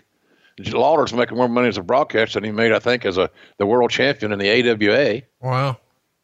So, it was, all those guys are good, but I like Taz a lot. He brought his accent was like mine. It was distinctive. Right. You listen to it. And he did a good job. He's a real good personality. It's still growing in that regard. He's just getting better and better at that world. But you never know what AEW is going to do. That's the great thing about this company. There's no preconceived notion of this guy burned that bridge, and this guy burned that bridge. Well, I don't. He didn't sell for me one time in Nagoya or someplace. It's weird to me that the Taz, with everything popping up now, obviously he had time with WWE and Impact, but between Ring of Honor and between, the NWA doing their thing and AEW and NXT and, there's New Japan and there's so many options. You would think that surely the good name, MLW, Taz should be doing commentary for somebody. Nick wants, go ahead. I agree with that, but you also got to understand he's got a very high profile morning show. Right. That restricts travel. But also, if you could make the travel piece work, having that very successful radio show gives your wrestling promotion the rub in a big way. I don't know. No, you're right. You're right. I hope it happens for him, wherever it may be, if that's what he wants to do. Right.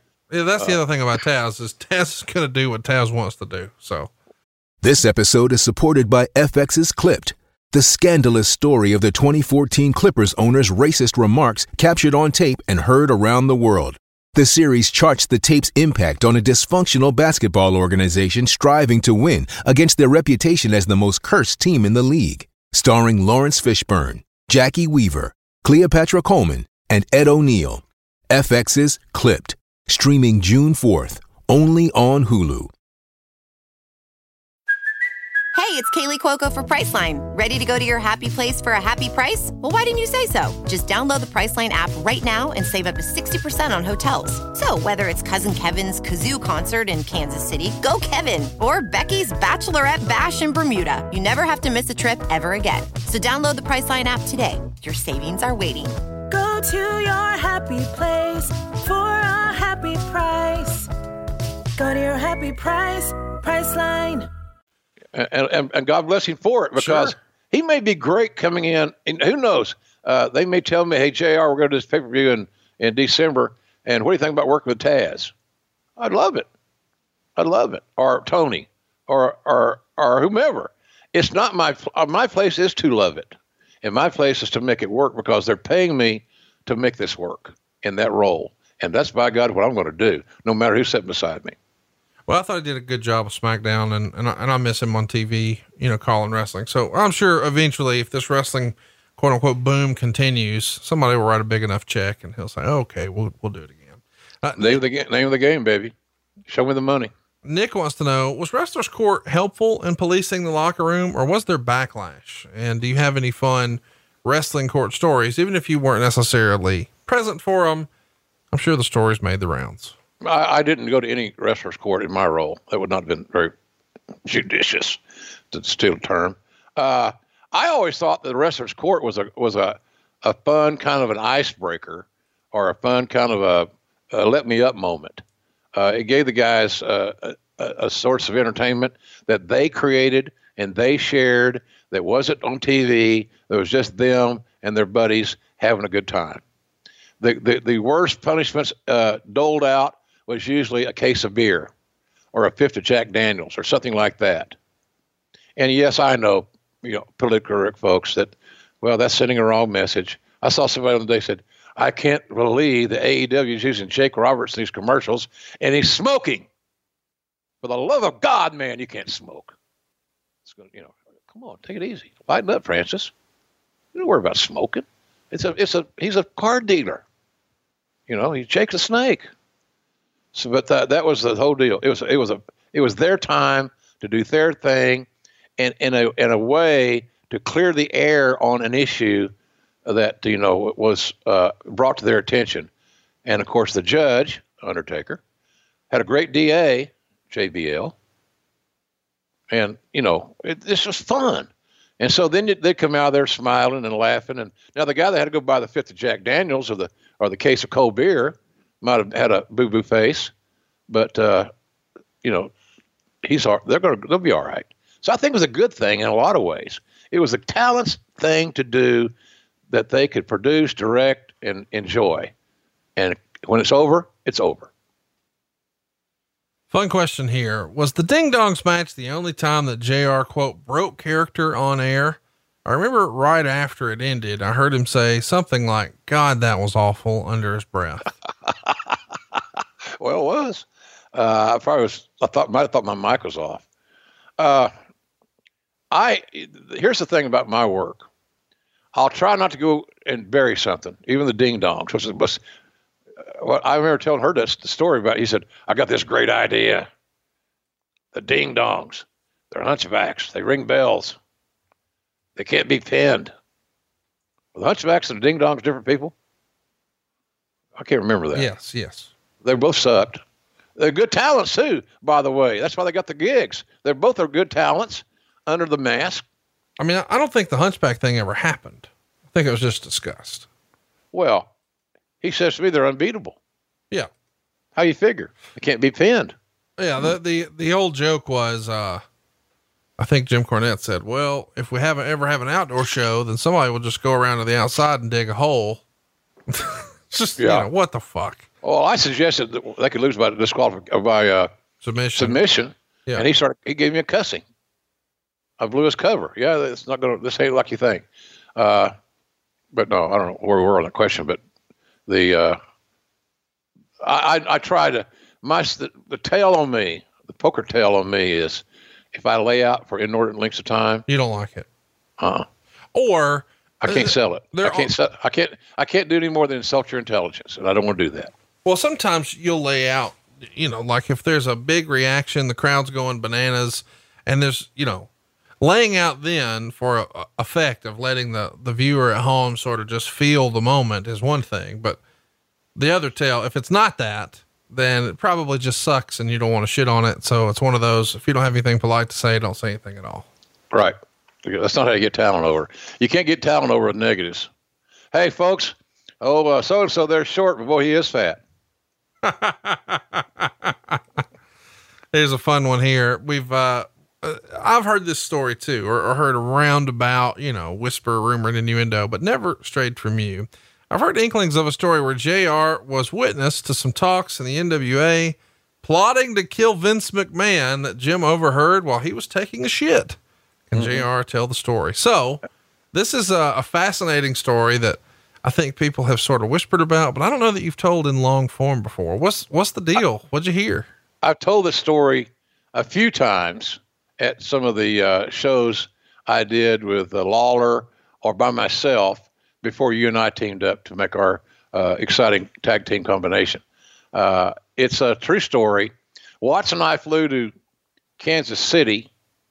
I believe it was Kansas City or St. Louis.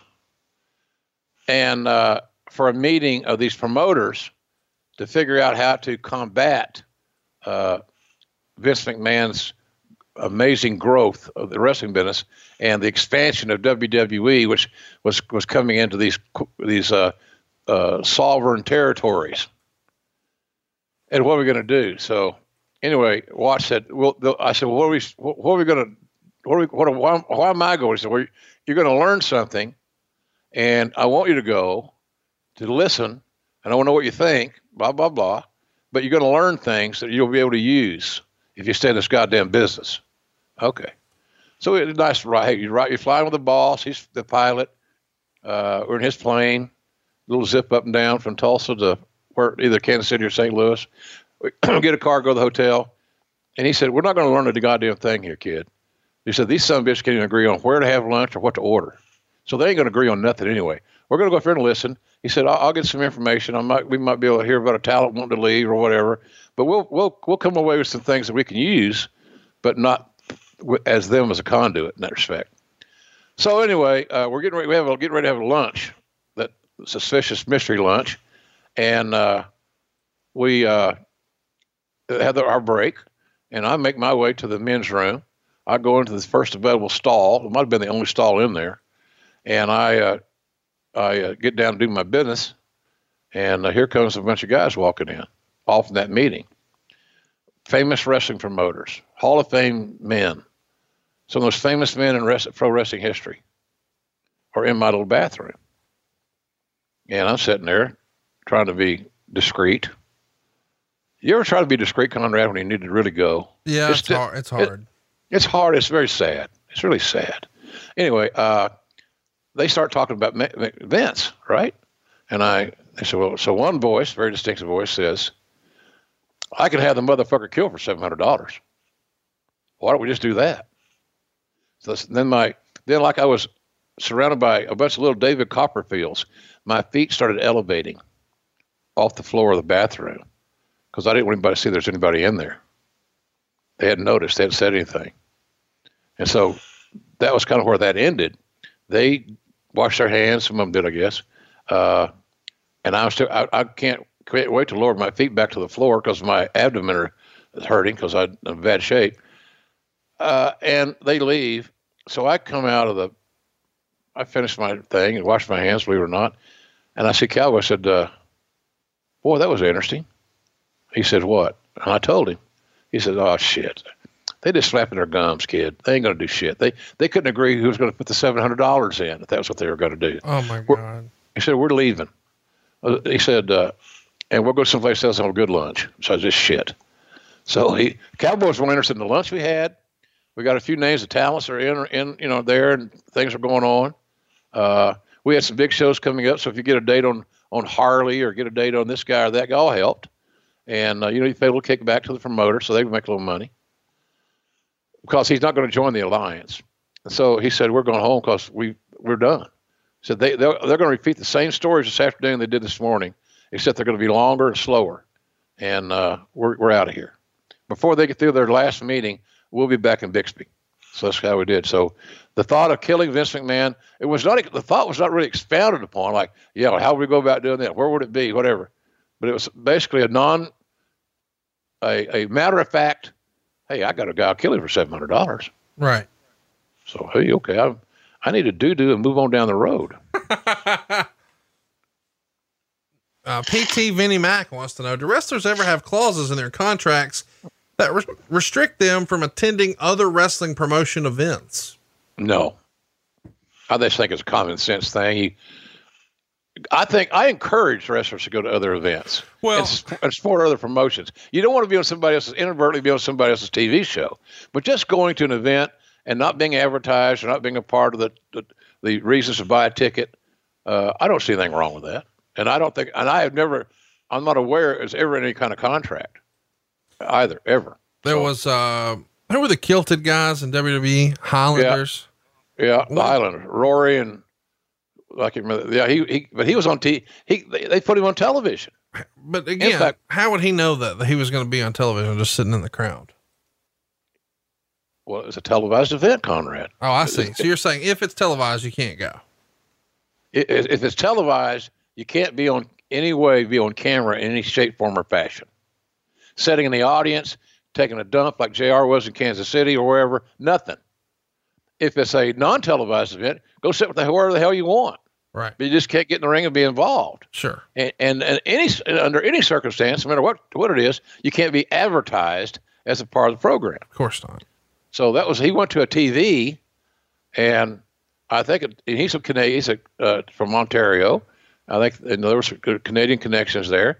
I don't know if they thought it was a rib or what. I really don't know. But it got him in trouble. And it shouldn't have had, but it did. He should have been smarter. Interesting question from Grant here. What was it like to continue announcing without your monitors and notes whenever your table got destroyed during an event? I think that's such a good question because you've told the story here that, your job as the commentator is to call what's on the screen. That's sort of, even though you may be ringside, you're not supposed to be watching the action. You need to be watching what the fans are calling so you can comment on that. But when that monitor goes down as part of, the destruction of one of these tables, but it's not the final match. How do you adjust? What do you pivot to? Well, luckily we were at ringside, so we're close to the action. So you just raise your head up and watch it, without sounding like a dick here. I'm not. That was obviously, but when we did a pay-per-view, for example, that happened, or Raw, more likely. The great thing we had was the backup was the Titantron. Oh yeah, there you go. So, and we're looking right at it. Sure.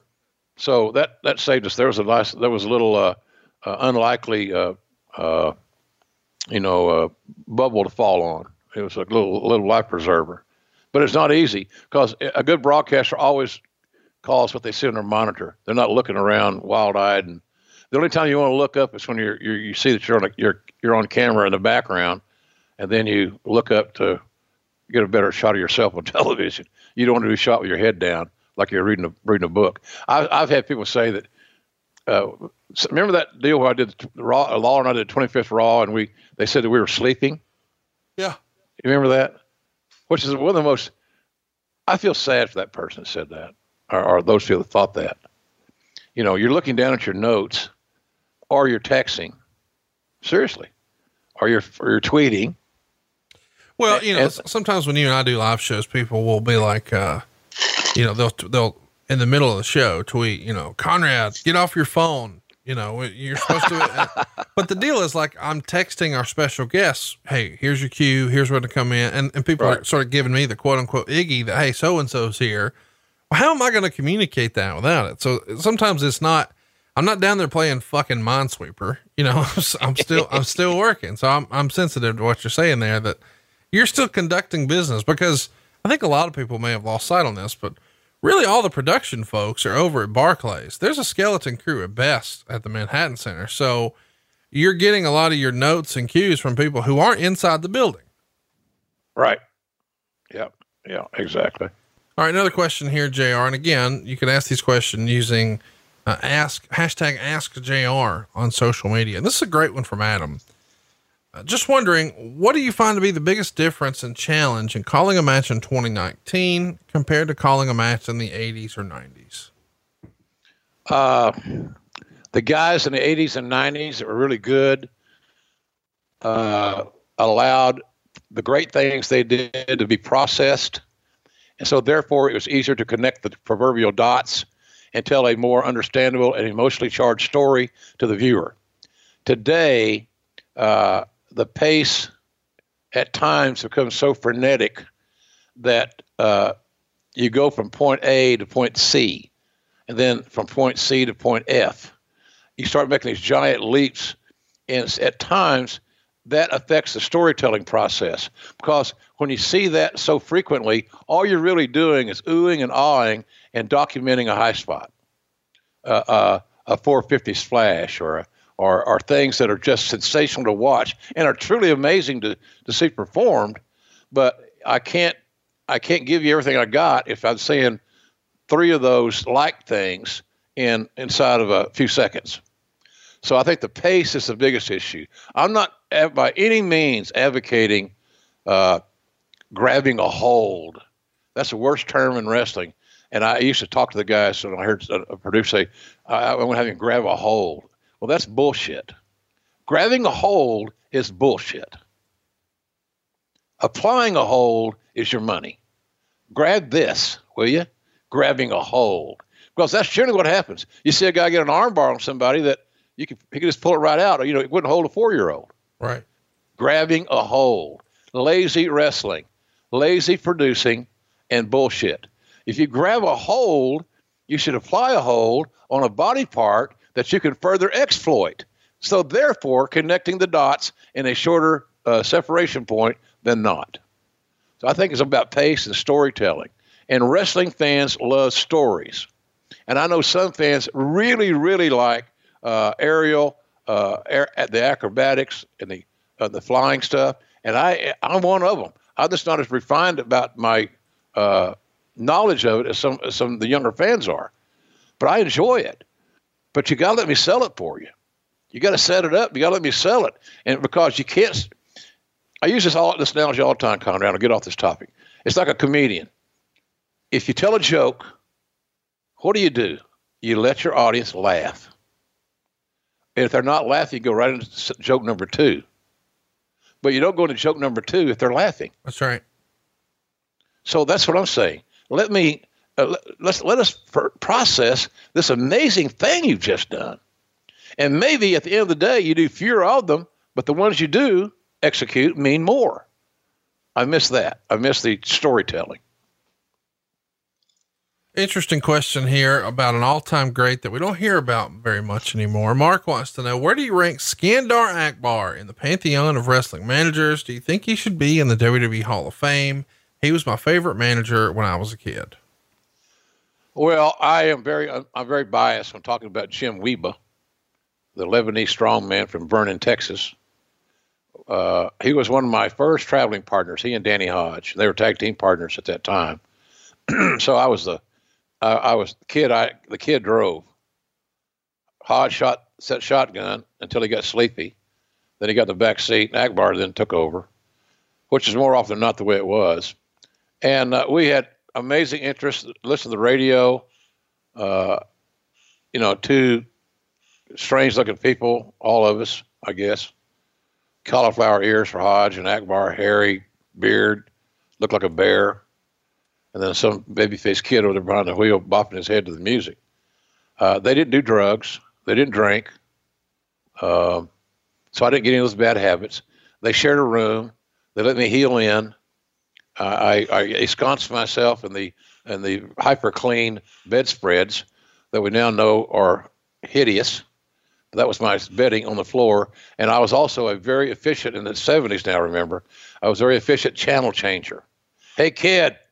Okay. Hey, kid. There's only 3 channels, goddammit. So at a hotel, but they let me stay for nothing. So I loved him, and I'm very biased.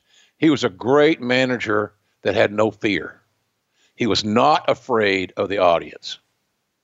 And meeting him, that's why there's been a proliferation of managers not making or hitting the exit. Some of them are not given a chance to really get heat, and those that get heat in an indie show or a smaller promotion aren't comfortable with it. But Skandar Akbar deserves to be in any Hall of Fame. He's taught so many guys. He befriended so many guys. He was such a teacher, a mentor. He was one of my greatest mentors in my entire career. And we had the greatest conversations. I remember him telling me a story one time. He told his wife that, because she was making him watch the Miss America pageant on one of his rare nights home. He told me when I saw the next week, he said, and she made me watch the goddamn Miss America pageant. And I finally told her, I said, honey, it's a work. It's a work. And she says, for God's sakes, please, just let me believe in something, anything. So he was an old school grumpy guy, but boy, he had a heart of gold, and he loved those Texas Longhorns. My God. And of course I love my Oklahoma Sooners, and therefore I've built another relationship in wrestling through my love of the Sooners and their love of their Longhorns. So Dusty was one of them, Murdoch, a lot of those guys. Rob writes in the past, you had said in the territory days that if you didn't work, you didn't get paid. How then did wrestlers get paid when doing a couple week or months injury angle when they couldn't wrestle due to storyline? Did they get a stipend or something else? That's an interesting question because no, you pay them. You unbooked them. Right. You unbooked them, due to your storyline. They're not guaranteed a number of dates on those old agreements, but you got to remember in those old days, back in the territory days, there were no contracts. Right. But so you took care of who you had to take care of. If Dusty was the booker and they were going to take you out as a character, Conrad, in a storyline, that's at their hand. So they would be paying you while you were off selling the angle. So you wouldn't be unbooked, do their angle, and not get any pay for it while you're sitting at home trying to figure out how you're going to buy groceries this week. But it got especially dicey when you're in a territory where McGurk had a territory downside guarantee, a minimum. You got $40 of booking. $40. And so as a wrestler, as a referee, whatever. Now there was a lot of times as a referee I made $25. But generally for at least a year, my first year doing that, I don't think I ever made over $40 a day. And out of that comes all your expenses. So it was tough. But Ack was a great guy. He told me how to save some money, where to eat, when to eat the buffets, how to get, the room deal. He was brilliant, but he had such a big heart. He helped so many people. I went to his funeral, and Danny Hodge and I cried, and I was just happy that Hodge didn't squeeze me so hard in our hug that I had to be hospitalized. But I loved Ack, a good guy. Skandar Akbar, good dude, really, really good dude, and tough, man. He was not to be trifled with in the locker room. He was legit. He was benching 500 pounds back when it was unheard of. He was a freak, and he was not a juicer, gas guy. He's a heavy lifter from the time he was a little kid. He just got big, wide wrists. You can always tell an athlete. Sometimes, folks, look at the wrists of athletes. The wider the wrist, usually the stronger the individual. And some guys, you'd be surprised, you look at them today, they're wrestling, have very narrow wrists. I know it sounds old school and bullshit. Just humor me. Take a peek at it some of these days. I like it. Old school right there. Let's talk about another piece of old school. PMC wants to know, was there ever any consideration to trying to bring in Tom Billington, AKA the Dynamite Kid, to WCW when you were there from 89 to 93?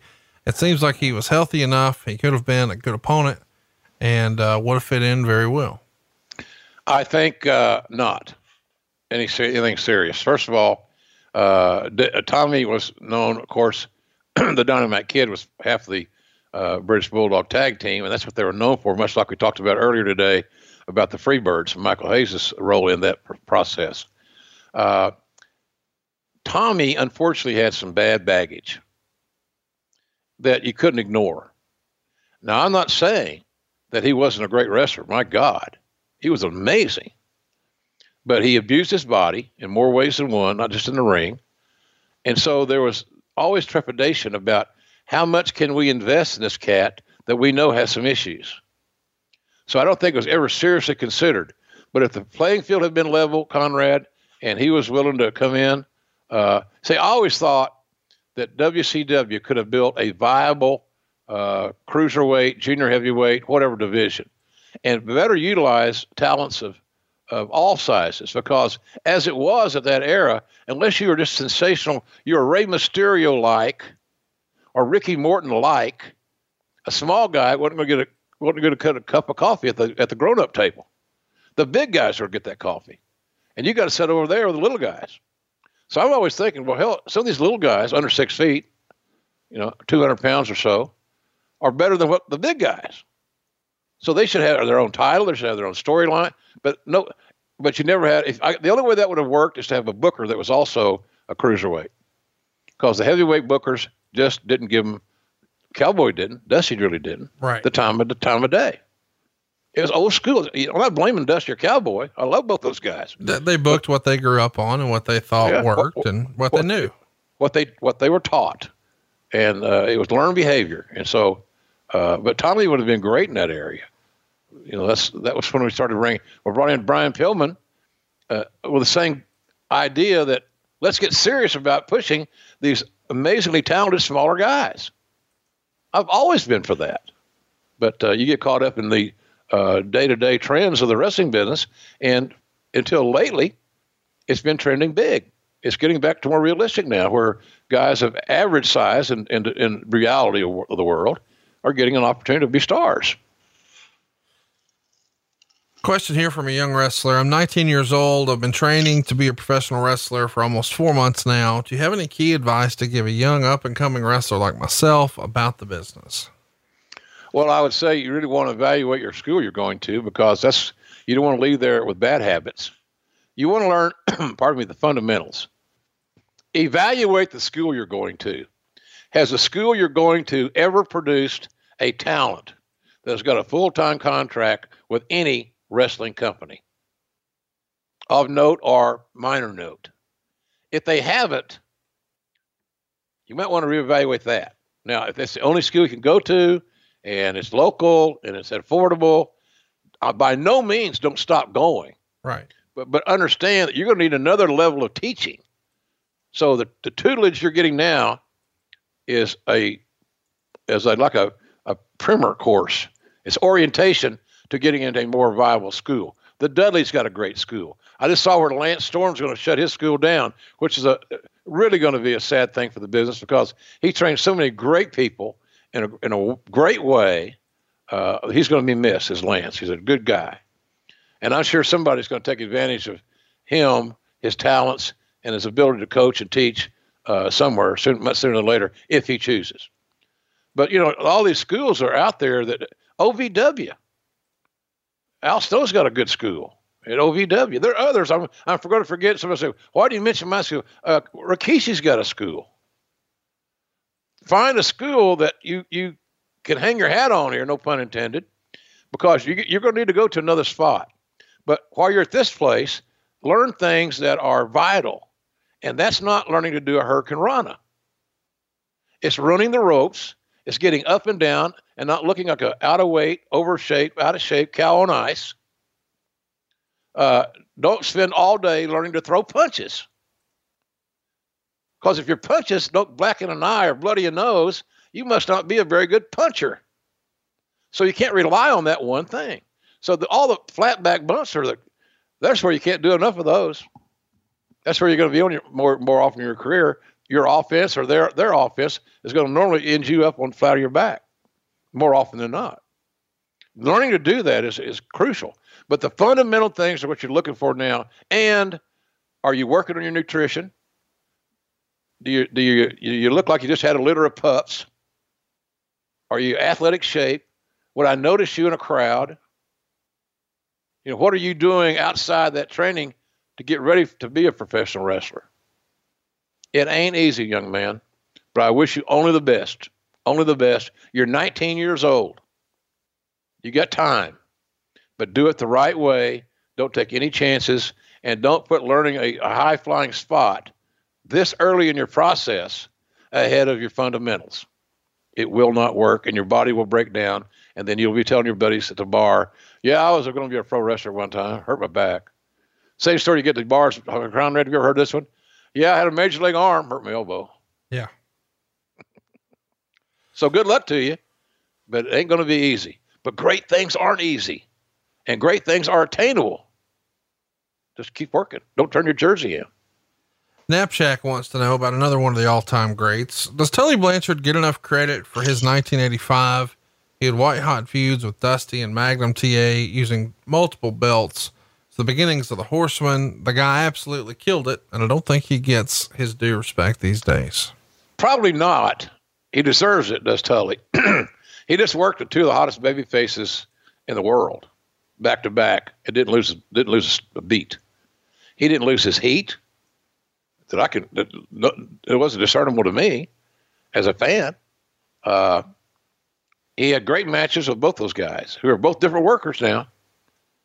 So he's a phenomenal. I think what happened there, Conrad, was that the success of the Horseman overwhelmed any of Tully's individual success, because Tully had more individual success before the Horsemen were formed than did Double A.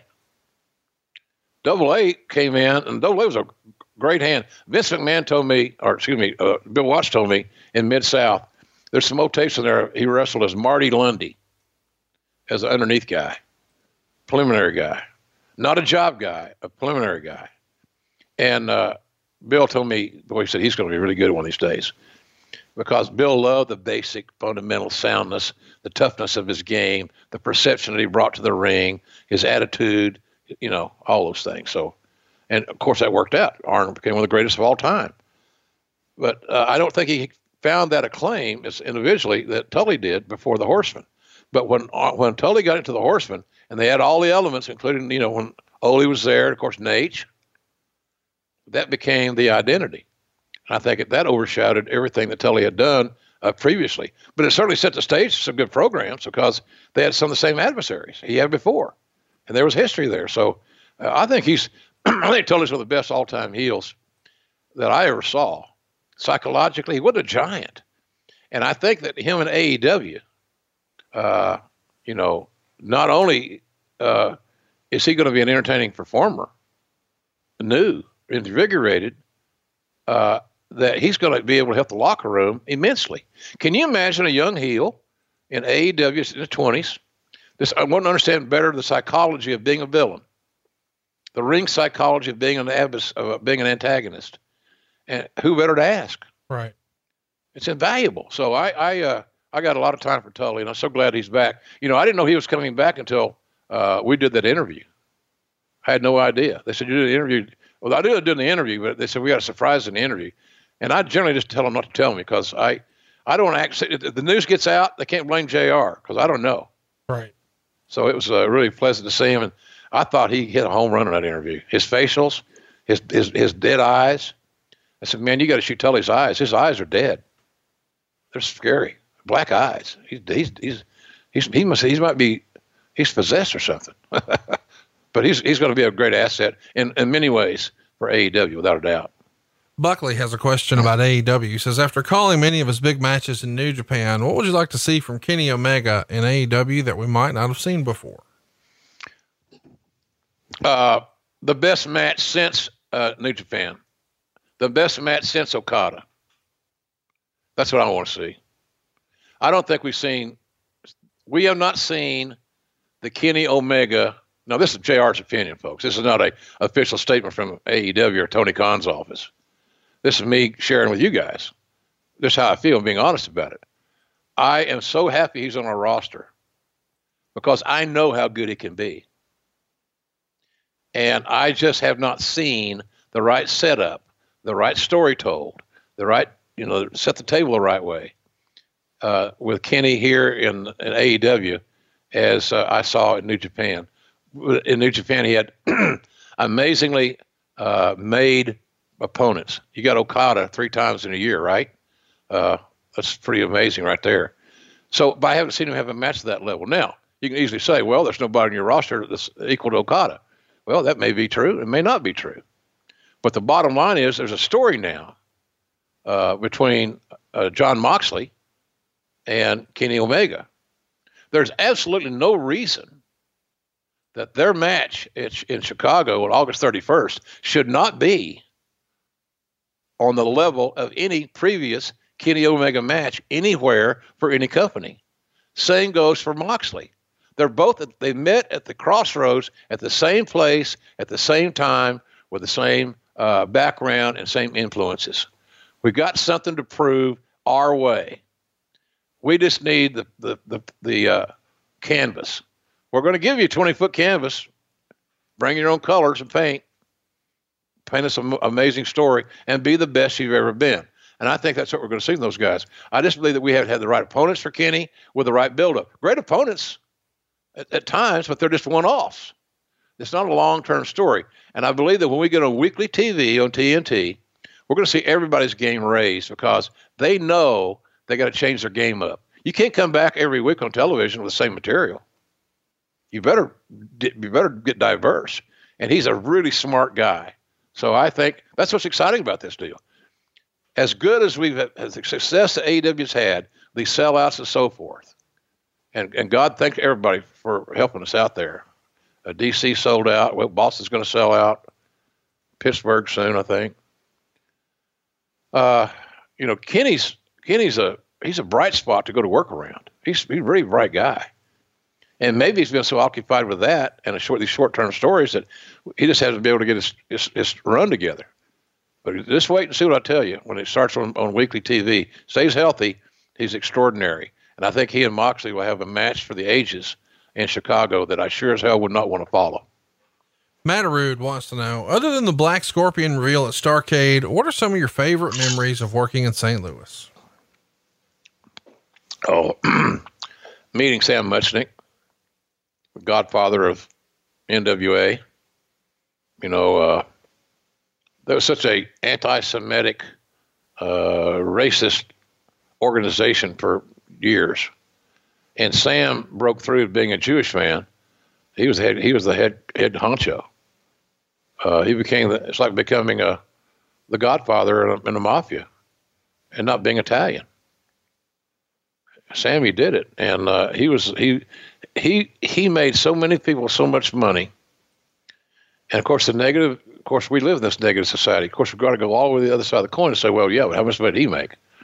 What he earned. That's what he made. What he earned. Above board, what he earned.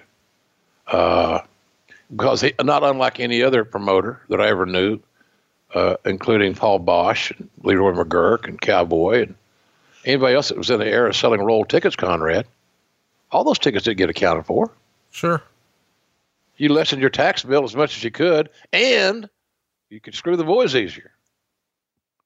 So that was where that was. But Sam was an honorable man, really a nice man to talk to, had a great eye for talent, and I learned some things that, that we should never, as a promoter or front office guy, discount integrity and class, reliability.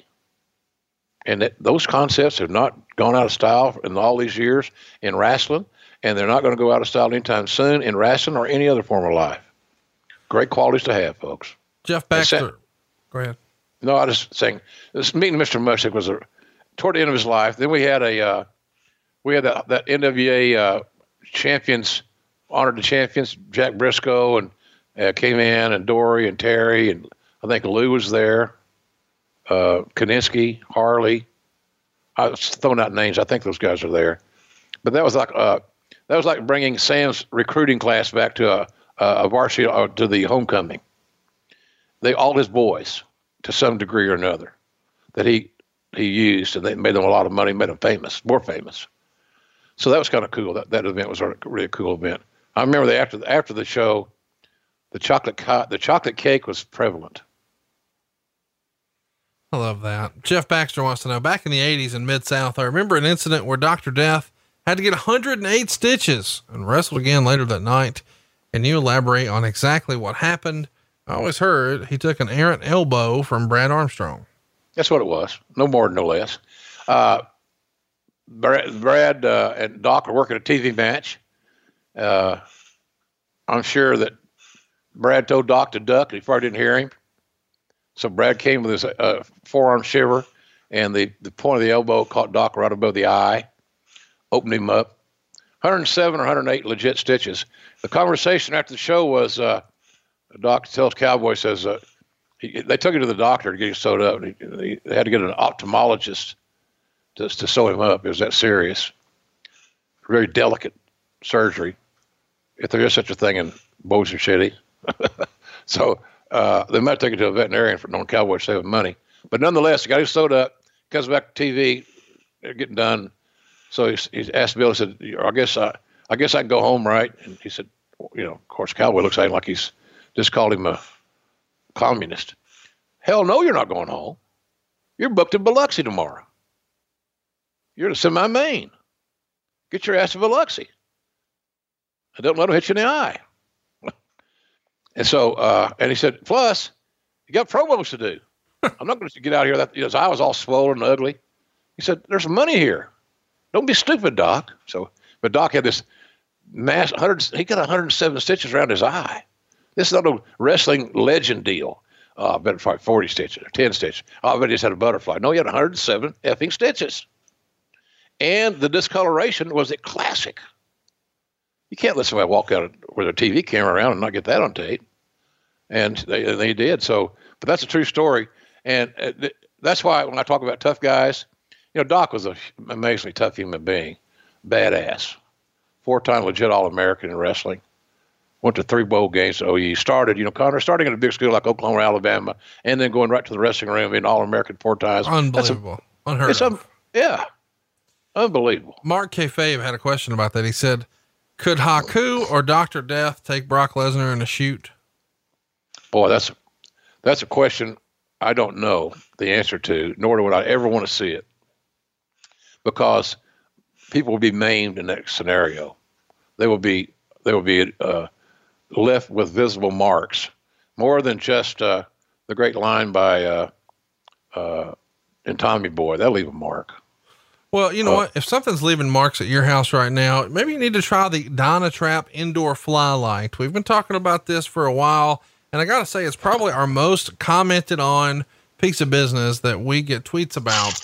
Everybody who uses this thing loves it. It's Dynatrap, and the fly light specifically has changed the way JR enjoys his space.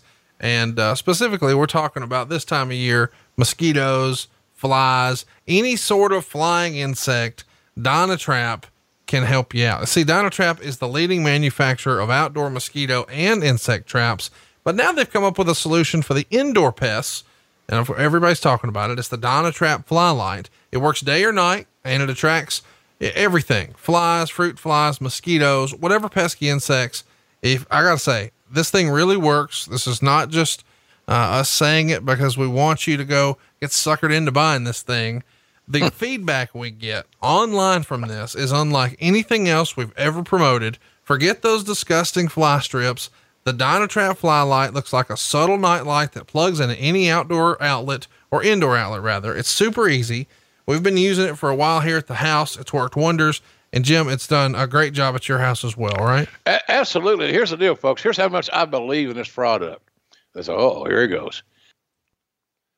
This past weekend, I was over in Tulsa to visit my 2 daughters, 2 granddaughters, sons-in-laws, or son-in-laws, whatever the hell they are. Good guys. And we're outside by my daughter's pool and enjoying the 98-degree weather. And I started getting annoyed by the bugs. And I said, honey, what do you guys do about these bugs? Oh, man, I don't know. There's nothing you can do for them. So, yes, there is. And I said, they're a sponsor for our podcast. But not because of that. I got them. They have eliminated my issues from my outdoor kitchen and doing my grilling and all that stuff. And I didn't want to I grill all kinds of stuff out there, protein, vegetables, all kinds of stuff. I'm out there a lot. I got no issues now with flies, mosquitoes. It works. So I am so committed to this product. I'm going to get them, my 2 kids and their family, for their outdoors. And they're going to love Dad for it because it works. Simple as that. It works. Unless you just really enjoy the companionship with a goddamn fly or mosquito, have at it. That ain't so much for me and Conrad. We'd like those summer guns to be absolutely gone. Absolutely. That's what I got. And you know what, JR, I got good news for you. I can get you 15% off for the kids. Dynatrap.com. It's DYNATRAP.com, and use that promo code JR and you'll receive 15% off of any of their products, including the Dynatrap Fly Light. Dynatrap, the safe, silent, and simple solution to household insect control. We love it. You guys will too. It's been a major hit here on the podcast. Let's wrap it up here. One more question. This one comes to us from Tony. What is the craziest story you have from your days as a referee? You sort of talked about breaking in the business and seeing behind the curtain with Harley Race as a referee last week. Any other interesting referee stories you can share? Oh yeah. A lot of them are more worthy for like Saturday night in Charlotte, their little course. And they generally have something to do with some bodily function, which is not too edifying. I think it was one story. This guy had, I was refereeing a match, this guy, and he came in from Tennessee. I can't remember his name right now. Bob something. Anyway, white guy, average build, a typical territory underneath heel. So he comes in, he's wearing these mustard colored tights, and they were very distinctive. I'd never seen them mustard color before. Gold, yeah, and yellow, yeah, but not mustard. And all of a sudden, he takes an arm drag, a good stiff, nice arm drag, and he shits himself. So the brown of the doo-doo starts evaporating through the mustard colored tights. Nice little blend. And it was where the audience started laughing. A serious match. I mean, the babyface needs a win here, and he's trying to get over, and he's working with the guy that shit himself. And the shit got over, but the match didn't. And then another time of those deals, I got one more real quick on here. Leroy McGurk and I were broadcasting a match in the little bitty arena on the Tulsa Fairgrounds, not at, but on the grounds, little livestock building or something. Little wrestling show, had 2 rows of seats, 2 cameras, stick mics, no headsets.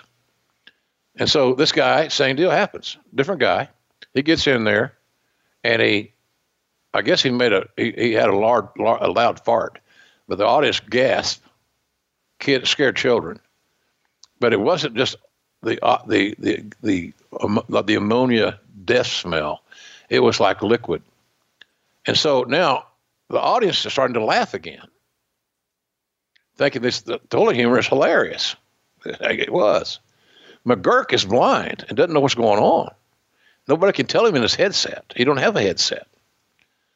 And so then he thinks we're off the air and the match is still ongoing, but there's a lot of movement. The guy that was wrestling the guy that shit himself didn't want to touch him. It got to be awkward. That match never saw the light of day, but Leroy thought we're off the air. He said, "What's that smell? God damn it. What is that smell? It smells like somebody shit themselves." Now that's on the air. Back in the 70s, that would not have been good. So I think most of the stories involve bodily functions, folks, and something along those lines. But wrestlers are always great at trying to crack you up and tell you stories. Frank Dalton told me one time, final one here, he had the guy on an arm bar, and he says to me, he looks at me in the face, missing some teeth.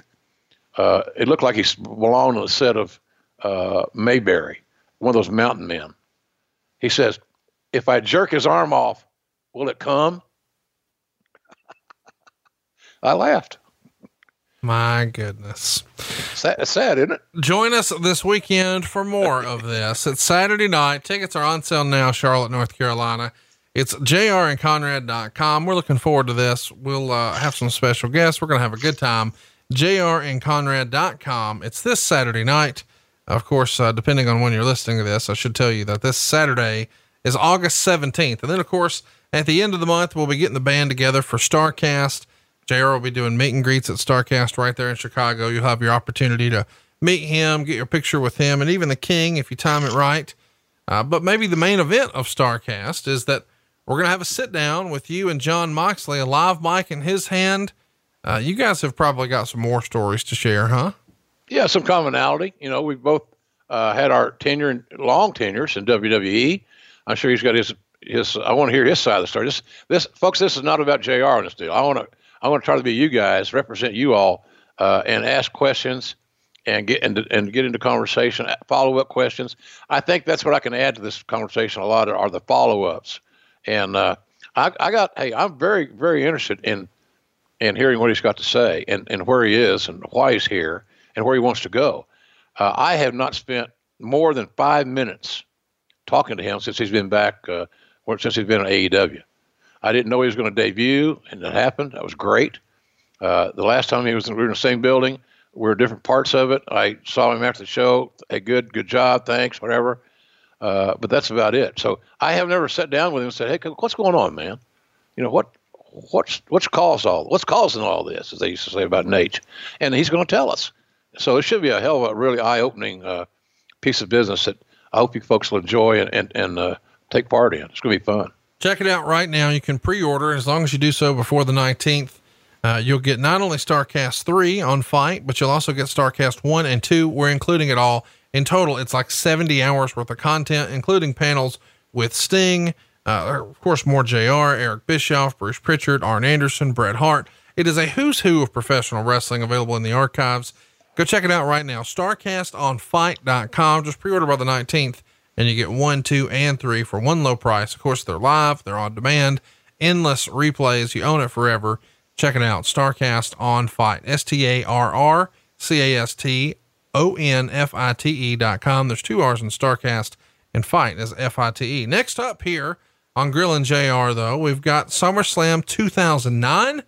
And the week after that, we're going to talk about the one and only CM Punk. It's going to be a lot of fun. We're looking forward to seeing you this Saturday night. Follow us on social media if you haven't already. It's at JR Grilling. And of course, he is at JR's BBQ. I am at Hey, it's Conrad, and we are out of time. We'll see you next week right here on Grillin' JR with the voice of wrestling, Jim Ross. John brings his skewed sense of humor. Jeff brings tips to cut strokes off your next round. Together, it's those weekend golf guys. They'll pay a lot of money to PXG and Titleist and Callaway and on and on and on, right? How many yards do you think you're going to pick up with that extra driver? I think I can get an extra 5 to 10. What if I give you 15 to 20? You pay me more. Jeff Smith teaches on the sliding scale.